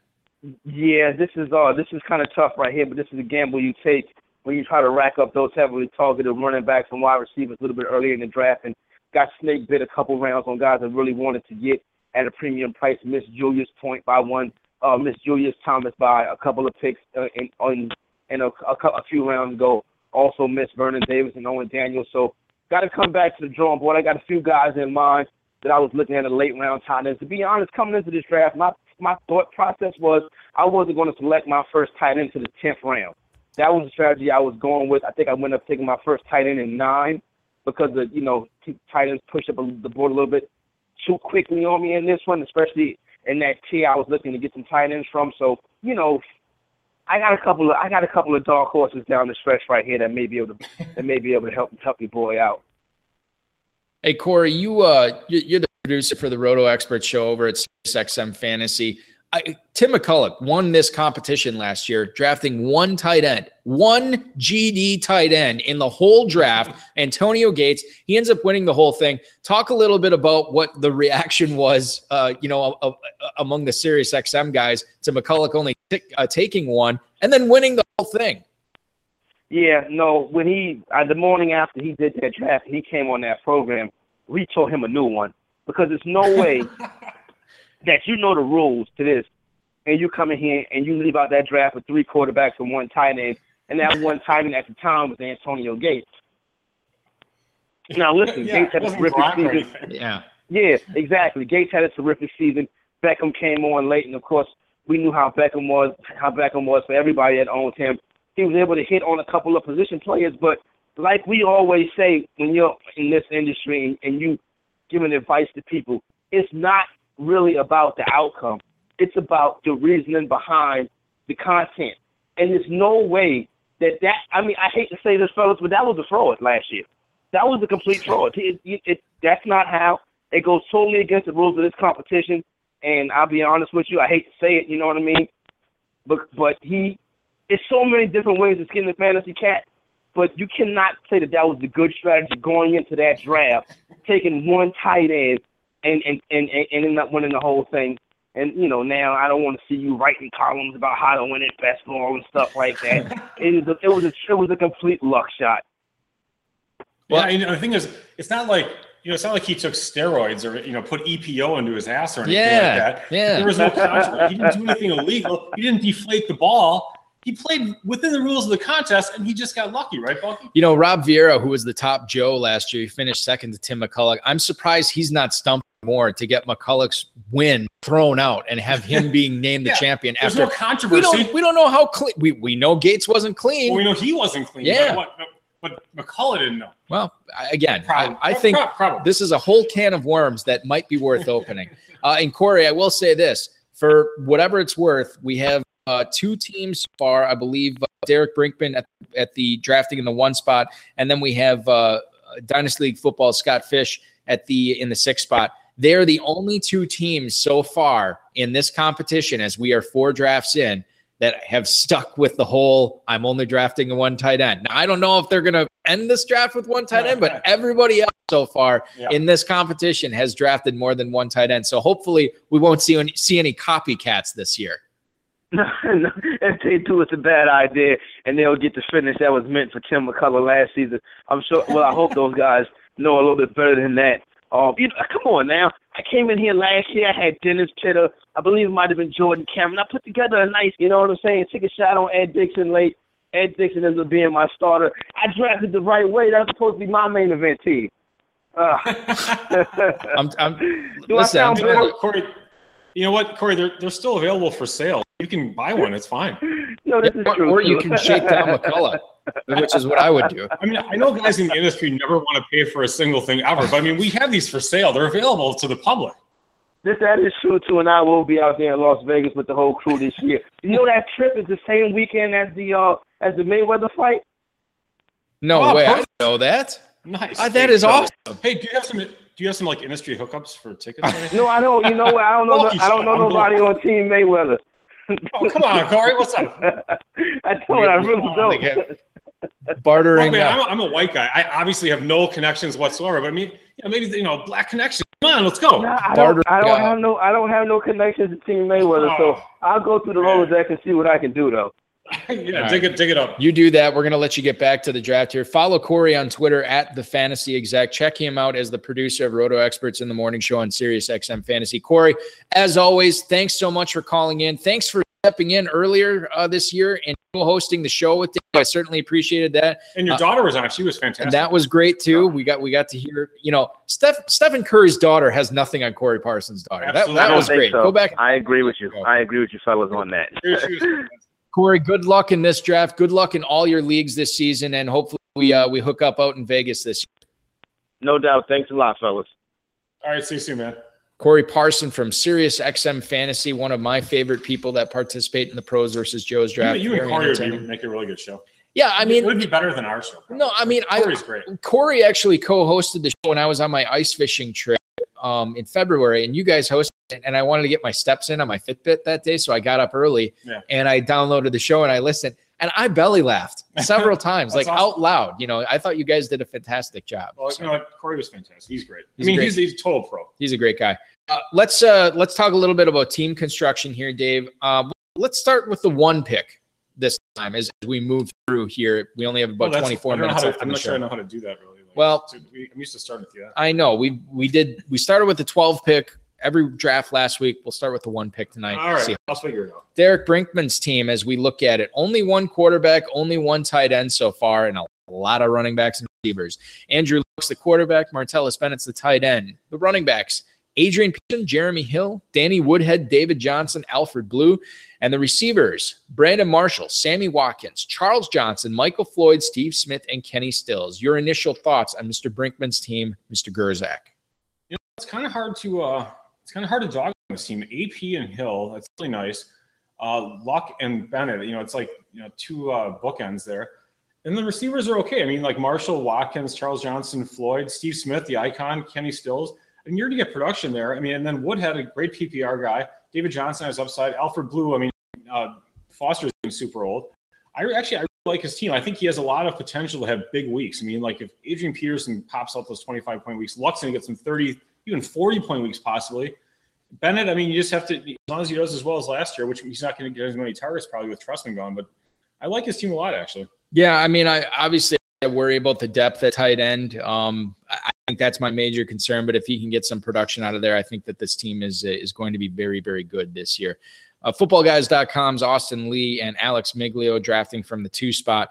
Tony Romo, Jay Cutler are the quarterbacks. Justin Forsett, Mark Ingram, Shane Vereen, Duke Johnson in the backfield. The receivers, Mike Evans, Kelvin Benjamin, Allen Robinson, Mike Wallace, and the tight ends, Rob Gronkowski, Larry Donnell, and Charles Clay. Like the tight end depth here that they already have 12 rounds in.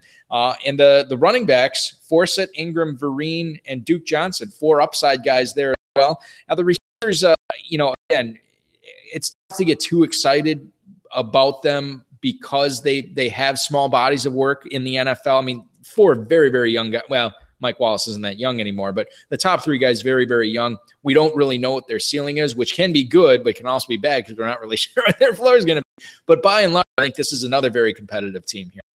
I think so for sure. With Gronk, Gronk is like the total anchor. He's a superstar. Larry Donnell and Charles Clay, they can be, those guys will be flexing occasionally because Gronk is always going to be the mainstay. So not being as deep with running back and receiver, I think they're in pretty good shape. And I think they're fine at quarterback. And Romo and Cutler are fine.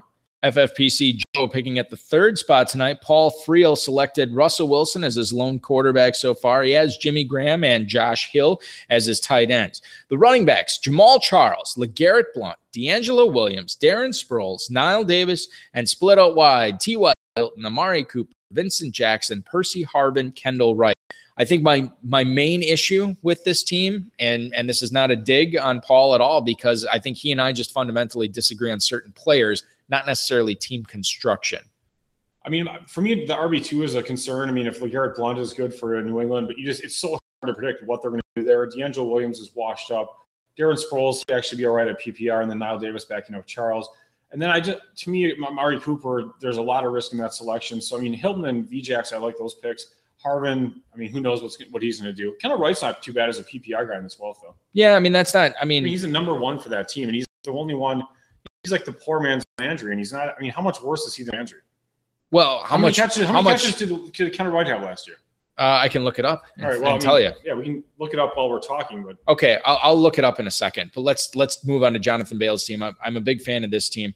Colin Kaepernick is the only quarterback so far. The running backs, C.J. Anderson, Joseph Randall, Joique Bell, Devontae Freeman. Receivers, Antonio Brown, DeAndre Hopkins, Keenan Allen, Brandon LaFell, Anquan Bolden. And the tight end trio is Dwayne Allen, Kobe Fleener, and Ladarius Green. Like locking up both Colts tight ends. I think that was an interesting way to attack this draft. And, getting the upside of Darius Green. The receivers, I think, are rock solid. I'm a big fan of all of them. And then, again, I like Randall. I like Anderson. Joique Bell is, whatever, one half of the Detroit running game. But I like getting Freeman in the 9th. We've talked about the Falcons running back situation. And I think if you can get one half of that tandem in the 9th round right now, you buy it. So I like Jonathan Bale's squad. I do too. I love his receivers. I think even his 4th and 5th receivers are solid. You're the big Randall guy, even though I'm not a big Randall guy. I like him. Even though you won't admit it. Should I give the mugging analogy? I am concerned about the tight ends. Ladarius Green is a starter, only a name for 4 weeks. Dwayne Allen and Fleener. Even though Luck is awesome, sometimes the Colts tight ends suck. Both of them suck sometimes in a game. So if weeks 5 through 16, I think he should take a fourth tight end because, I think that there's going to be times when Allen and Fleener are still going to both suck and Ladarius Green's not going to do anything, and then you're going to have really poor tight end production. Okay, so Kendall Wright, by the way, back to that. Yeah. 14 games he played, 93 targets, 57 catches. So he's a super poor man's Landry. Oh, yeah, I'm looking at projections from that's wrong. But yeah, 57 for 715 and 6 touchdowns. So maybe have like 63 if you play the whole season. So not that good. So are you retracting that? A minor retraction. Yeah. Red's burned me enough. I'm done. Moving on to Kevin Slagle's team at the 5 spot. Calling the signals is Ben Roethlisberger and Joe Flacco in the backfield, Eddie Lacy and DeMarco Murray, Ryan Matthews, Trey Mason, and David Cobb. The receiving core is Brandon Cooks, Golden Tate, Devontae Adams, Brashad Perriman, Zach Ertz, Delaney Walker are the tight ends thus far, and he's on the clock right now. Did he just make a selection? Oh, yeah, he took Marvin Jones. Marvin Jones. Spoiling that. Okay, so this team, Dave, strong running backs, in my opinion. The receivers, I think, are, they dry up pretty fast on this. Adams and Perriman do have considerable upside, and Marvin Jones in the 14th I can get on board with.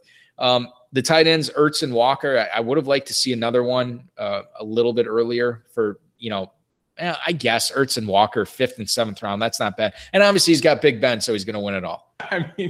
Yeah, it's possible. I guess my only problems with the team is a little bit on the depth on the running back and wide receiver end. With Delaney Walker and then the Trey Mason pick are the 2 picks that I probably would have rather traded for running backs or receivers.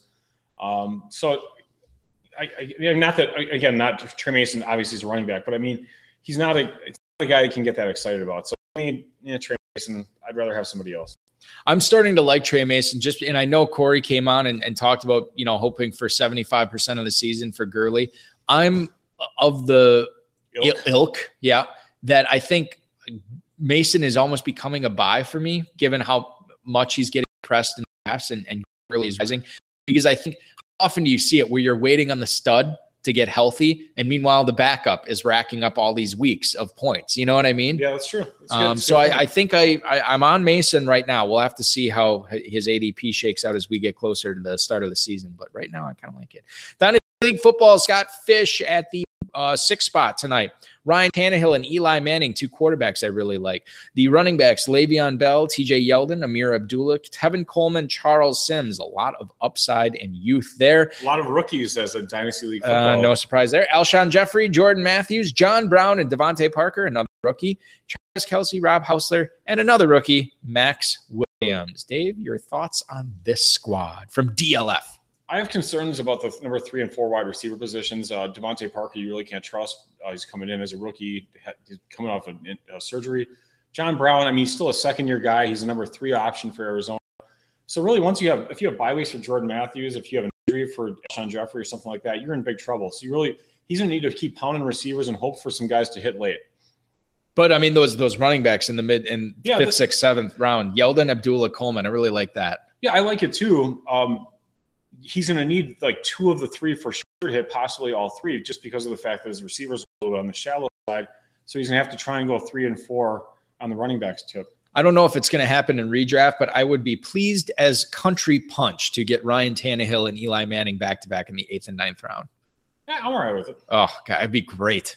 But it's fine. It's better than fine, man. Those guys could be top 5. Honestly, those guys could both have top 5 seasons. I think the odds are against it, but you can say that about a lot of players. No, you can't. Yeah, you can. Like quarterback? Who has top 5 upside among? Okay, maybe there's more than. But in the 8th and 9th round, my God, there's nobody. Who has top 5 upside for quarterbacks that were available when he took Tannehill and Manning? Top 5. Yeah. Breeze? Yeah. No, Breeze was off the board. Breeze was off the board. So Romo then went. I kind of can get behind. I know what you're saying. I'm not a big fan of Stafford. Oh, wait. Jameis Winston. There you go. I was wrong. Did Gino go yet? Is Gino out there? No, he's out there. Michael Sheffer, former guest of the show, is picking from the 7th spot. Matthew Stafford, Sam Bradford are the quarterbacks. The running backs are LaShawn McCoy, Frank Gore, Lamar Miller, Doug Martin, and Dan Herron. Odell Beckham, Jeremy Maclin, Deshaun Jackson, Larry Fitzgerald, Michael Crabtree make up the receivers.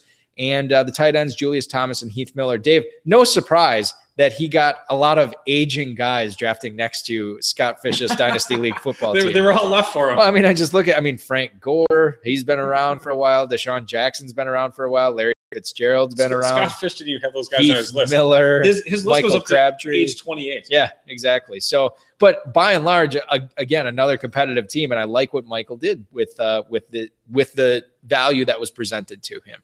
Yeah, I think he did fine. I mean, for me personally, he has a number of players that I just am philosophically opposed to drafting, like Jeremy Maclin and Deshaun Jackson. Even in this format? Michael Crabtree. Well, I know that, yeah. But I mean, I know, granted, he's super late, but I don't know. For some reason, I never like those guys. I'm not going to like them in the future. And if they great seasons, I still probably won't like them next year. I don't know what it is. I just don't. He also did get the cheat code at 107 and Odell Beckham. So yeah, that was nice. That was really fantastic. I like his running backs, rounds 2, 3, and 4. Those were all solid picks for sure. Julius Thomas, I thought was good. So I mean, his team, and I thought Doug Martin actually in the 11th was a super value.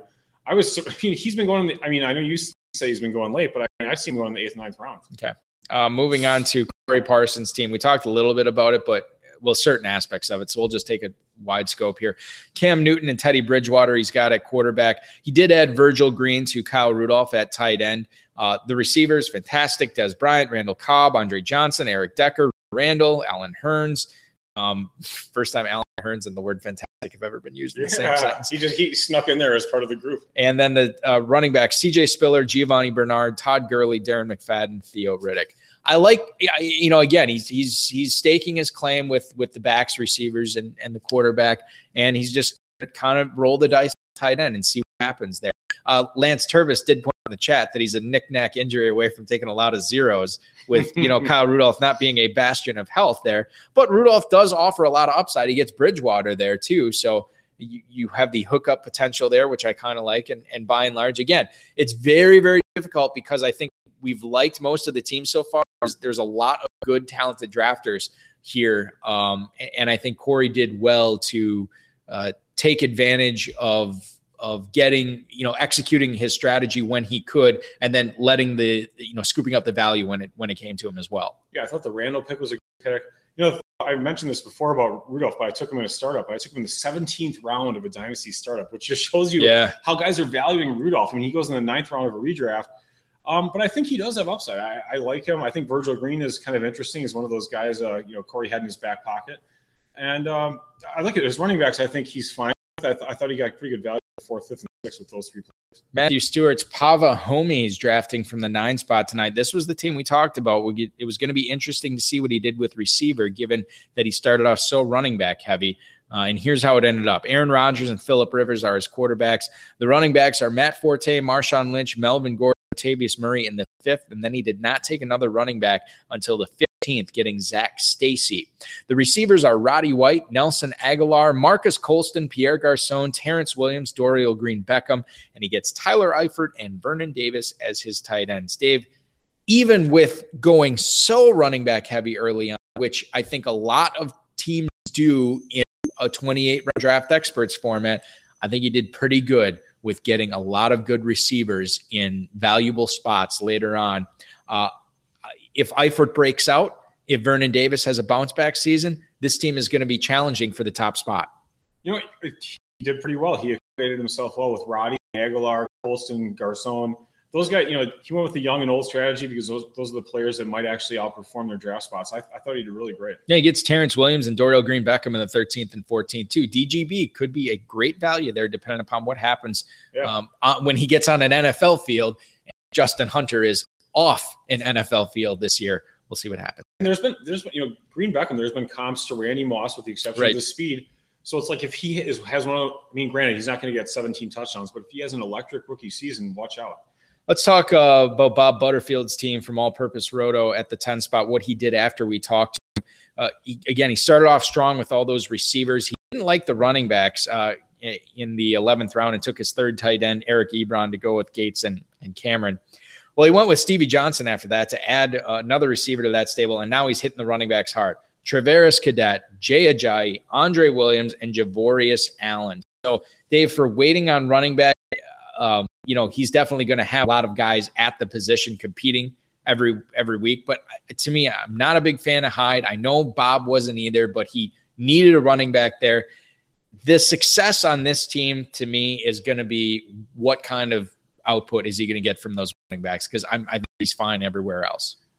Yeah, I do agree with that. He's going to need one of those late-round running backs to emerge because, Hyde and Sankey are both going to be great. And then there's still bye weeks. They could both suck. And they could very well both suck. So he could, but his receivers are great. The Stevie Johnson pick, I think it's okay. Everyone loves the high stakes guy. They love Stevie Johnson. He's climbing. He's the sleeper. He's climbing. Or de jour.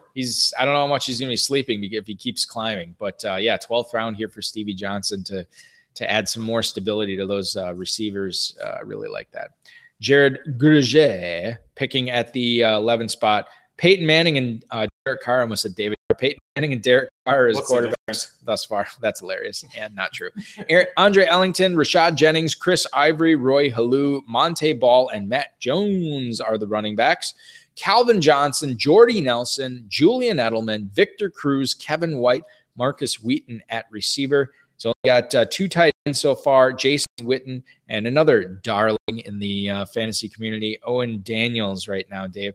Another strong team. I mean, I think if you were going to pick at nits anywhere, it would be the Ellington, Jennings, Ivory trio of running backs at the top of his board.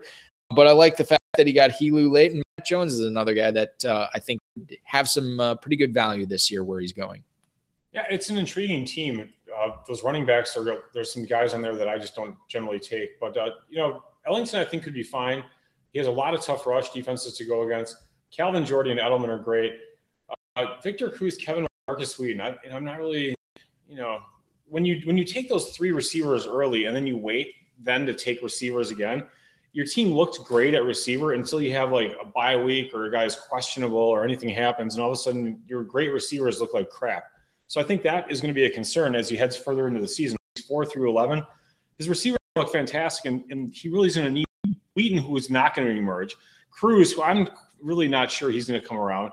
And then Kevin White, he's a rookie, and he's not even looking that good so far. So I'm concerned about those receivers after the top 3. Kevin White also plays for a coach who does not like playing rookies all that much either. It was just a couple of weeks ago that we heard Jay Cutler say that White's competing for the number 4 spot at receiver. We think he might make the squad. Yeah, that's hope they don't put him on the practice squad. So anyway, I would agree with you on the downside with Cruz and White, but there is significant upside there as well. So if that does hit and the running backs are palatable, again, another squad that's very, very competitive. And I hate to keep banging the same drum, but these guys, I don't know if it was just the advantage of seeing 3 pros versus Joe's drafts before this 4th one. I'm not sure, but they really, again, it was tough to find value in this draft because there's a lot of talented guys out there drafting balanced teams. Finally, tonight, Sam Hendrick's team at the 12 spot, we have Drew Brees, Carson Palmer, and Nick Foles at quarterback. The running backs are Arian Foster, Alfred Morris, Jonathan Stewart, Isaiah Crowell, Reggie Bush, and Denard Robinson. At receiver, Julio Jones, Martavis Bryant, Torrey Smith, and Cody Latimer. And the tight ends, Greg Olson, Austin Safarian Jenkins, and Jordan Reed. Dave, I'm going to tell you this about this team. All right, let's hear it, Balky. Really love the quarterbacks. Great. Really love the tight ends. Yep. Can definitely get on board with the running backs. Receivers, not so much. I mean, Cody Latimer's is number 4. He had Balky. He had like 30 yards receiving last year. Maybe 50. I don't know what it was, but it was significant. It was at least 50 for the season. Yeah. Well, remember he dealt with that concussion thing towards the end of last season. I'm sure that was it. Listen, I think if Sam was to come on, he's not going to sing the praises of Cody Latimer. He was just looking for upside at that point in the draft. Latimer was a 15th round selection. Bryant and Smith, to me, have kind of low floors from week to week too, which kind of scares me a little bit. I love Julio. I think he's going to be fantastic, but he's going to need some wide receiver production here, and he's going to need the other guys to step up at those dual flex positions as the season goes on to make sure he still remains in the top half of the leaderboard. I mean, to be competitive, he's really going to need touchdowns out of his running backs too, because none of the running backs beyond Foster, well, and Reggie Bush because he's not playing that much. But I mean, like Alfred Morris, Jonathan Stewart, and Isaiah Crowell are not pass catching backs. It's like the opposite of backs that Corey Parsons took with C.J. Spiller, Bernard, and even Gurley and McFadden. Those guys catch passes. Right. Yeah. It's a fair point. And I think that Shane Hallam is just said this in the chat room that Martavis Bryant getting the snaps this year of a number receiver is going to be a beast. And he honestly could. I could be totally wrong about Bryant. He's rocked up. He looks the part of being a dominant receiver. Again, Antonio Brown's still going to be gumming up the works for him to take that next step with all the targets that Brown gets. But I could be wrong about Bryant this year. And I know that you're not really on him as well, but who knows? We'll have to see what happens. I think Bryant's a very polarizing guy in fantasy circles right now. Yeah, I'm going to be very interested to see what happens when Antonio Brown is going in the top 2 of most drafts. And so people are taking him anticipating 110 catches or whatever. It's just tough for Martavis Bryant to get enough targets to hit it. I'm loving the Steelers offense this year, man. When Le'Veon Bell comes back, it's going to be great. Balky's all over it. It's Heath Miller too. In an FFPC tight end premium format, give me Heath Miller all day and twice on Sunday. Yeah, so you're going to come over to my house and I'll be like, hey man, it's on. Right. Oh, hey, the Steelers are on. I'm just going to go to the bar, check out the Steelers are on 7:04. You're going to watch Steelers TV. I feel like if I was going to do that, I would have done it with the Packers, and I haven't done that. So, ladies and gentlemen, that is going to do it for our broadcast tonight, as we just have a couple minutes left to tell you about what's going on at the FFPC this week and what's going on with Pros versus Joes tomorrow. First of all, the 11:45 draft, we have how many spots available as Dave refreshes? Down to nine left. Okay, so we got still 9, down to 9. Down to 9. We have an hour and 45 minutes, or is that 2 hours and 45 minutes? It's hour 45, right? Yeah. Hour 40. That's fine. You get down to 6, I'll just fly off the board. Right, exactly. So sign up for that at myFFPC. The FFPC, our producer, mutual friend Rob, audio engineer Bryce, and most of all of you people hanging out with us on Sunday night. You could have watched True Detective. You chose to hang out with us instead. I appreciate that. I want to thank Alex Miglio, Austin Lee, Sam Hendricks, Bob Butterfield, Corey Parsons, all for calling in, checking in tonight. Tomorrow, we go on an hour later. It'll be 9/8 Central tomorrow, ladies and gentlemen, for the Saturday Night Special League. Making up the Joes will be Gary Coor, Craig Campbell, who is our guest Friday night, former HSF guest Ian Brian Bakula, Michael Rader, and then 2 other former HSFFers, Joe Pike and Jamie Joseph, the Joes. For the Pros, we have the New York Times Fifth Down blog, Sablick Brothers, Jules McLean from Fantasy Freakin' Football, Brandon Marianne Lee from Her Fantasy Football, Kevin Cole from RotoViz, David Dodds from FootballGuys.com, and of course, JJ Zacharyson from Number Fire. That is all tomorrow night at 9/8 Central right here. Ladies and gentlemen, your week officially starts now.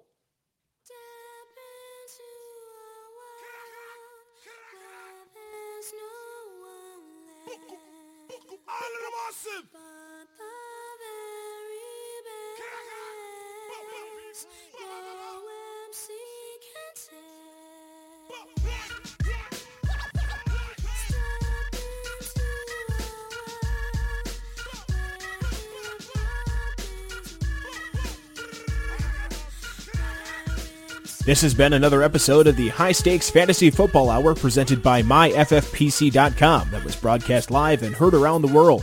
Eric and Dave will be back next week with more analysis, interviews, and advice from a guest much smarter than they are. Thanks for listening, and we'll talk with you again next week. You don't stop. KRS-One, rock on. Yes, yes, y'all. You don't stop. KRS-One, rock on. I'm about to hit you with that traditional style of cold rock.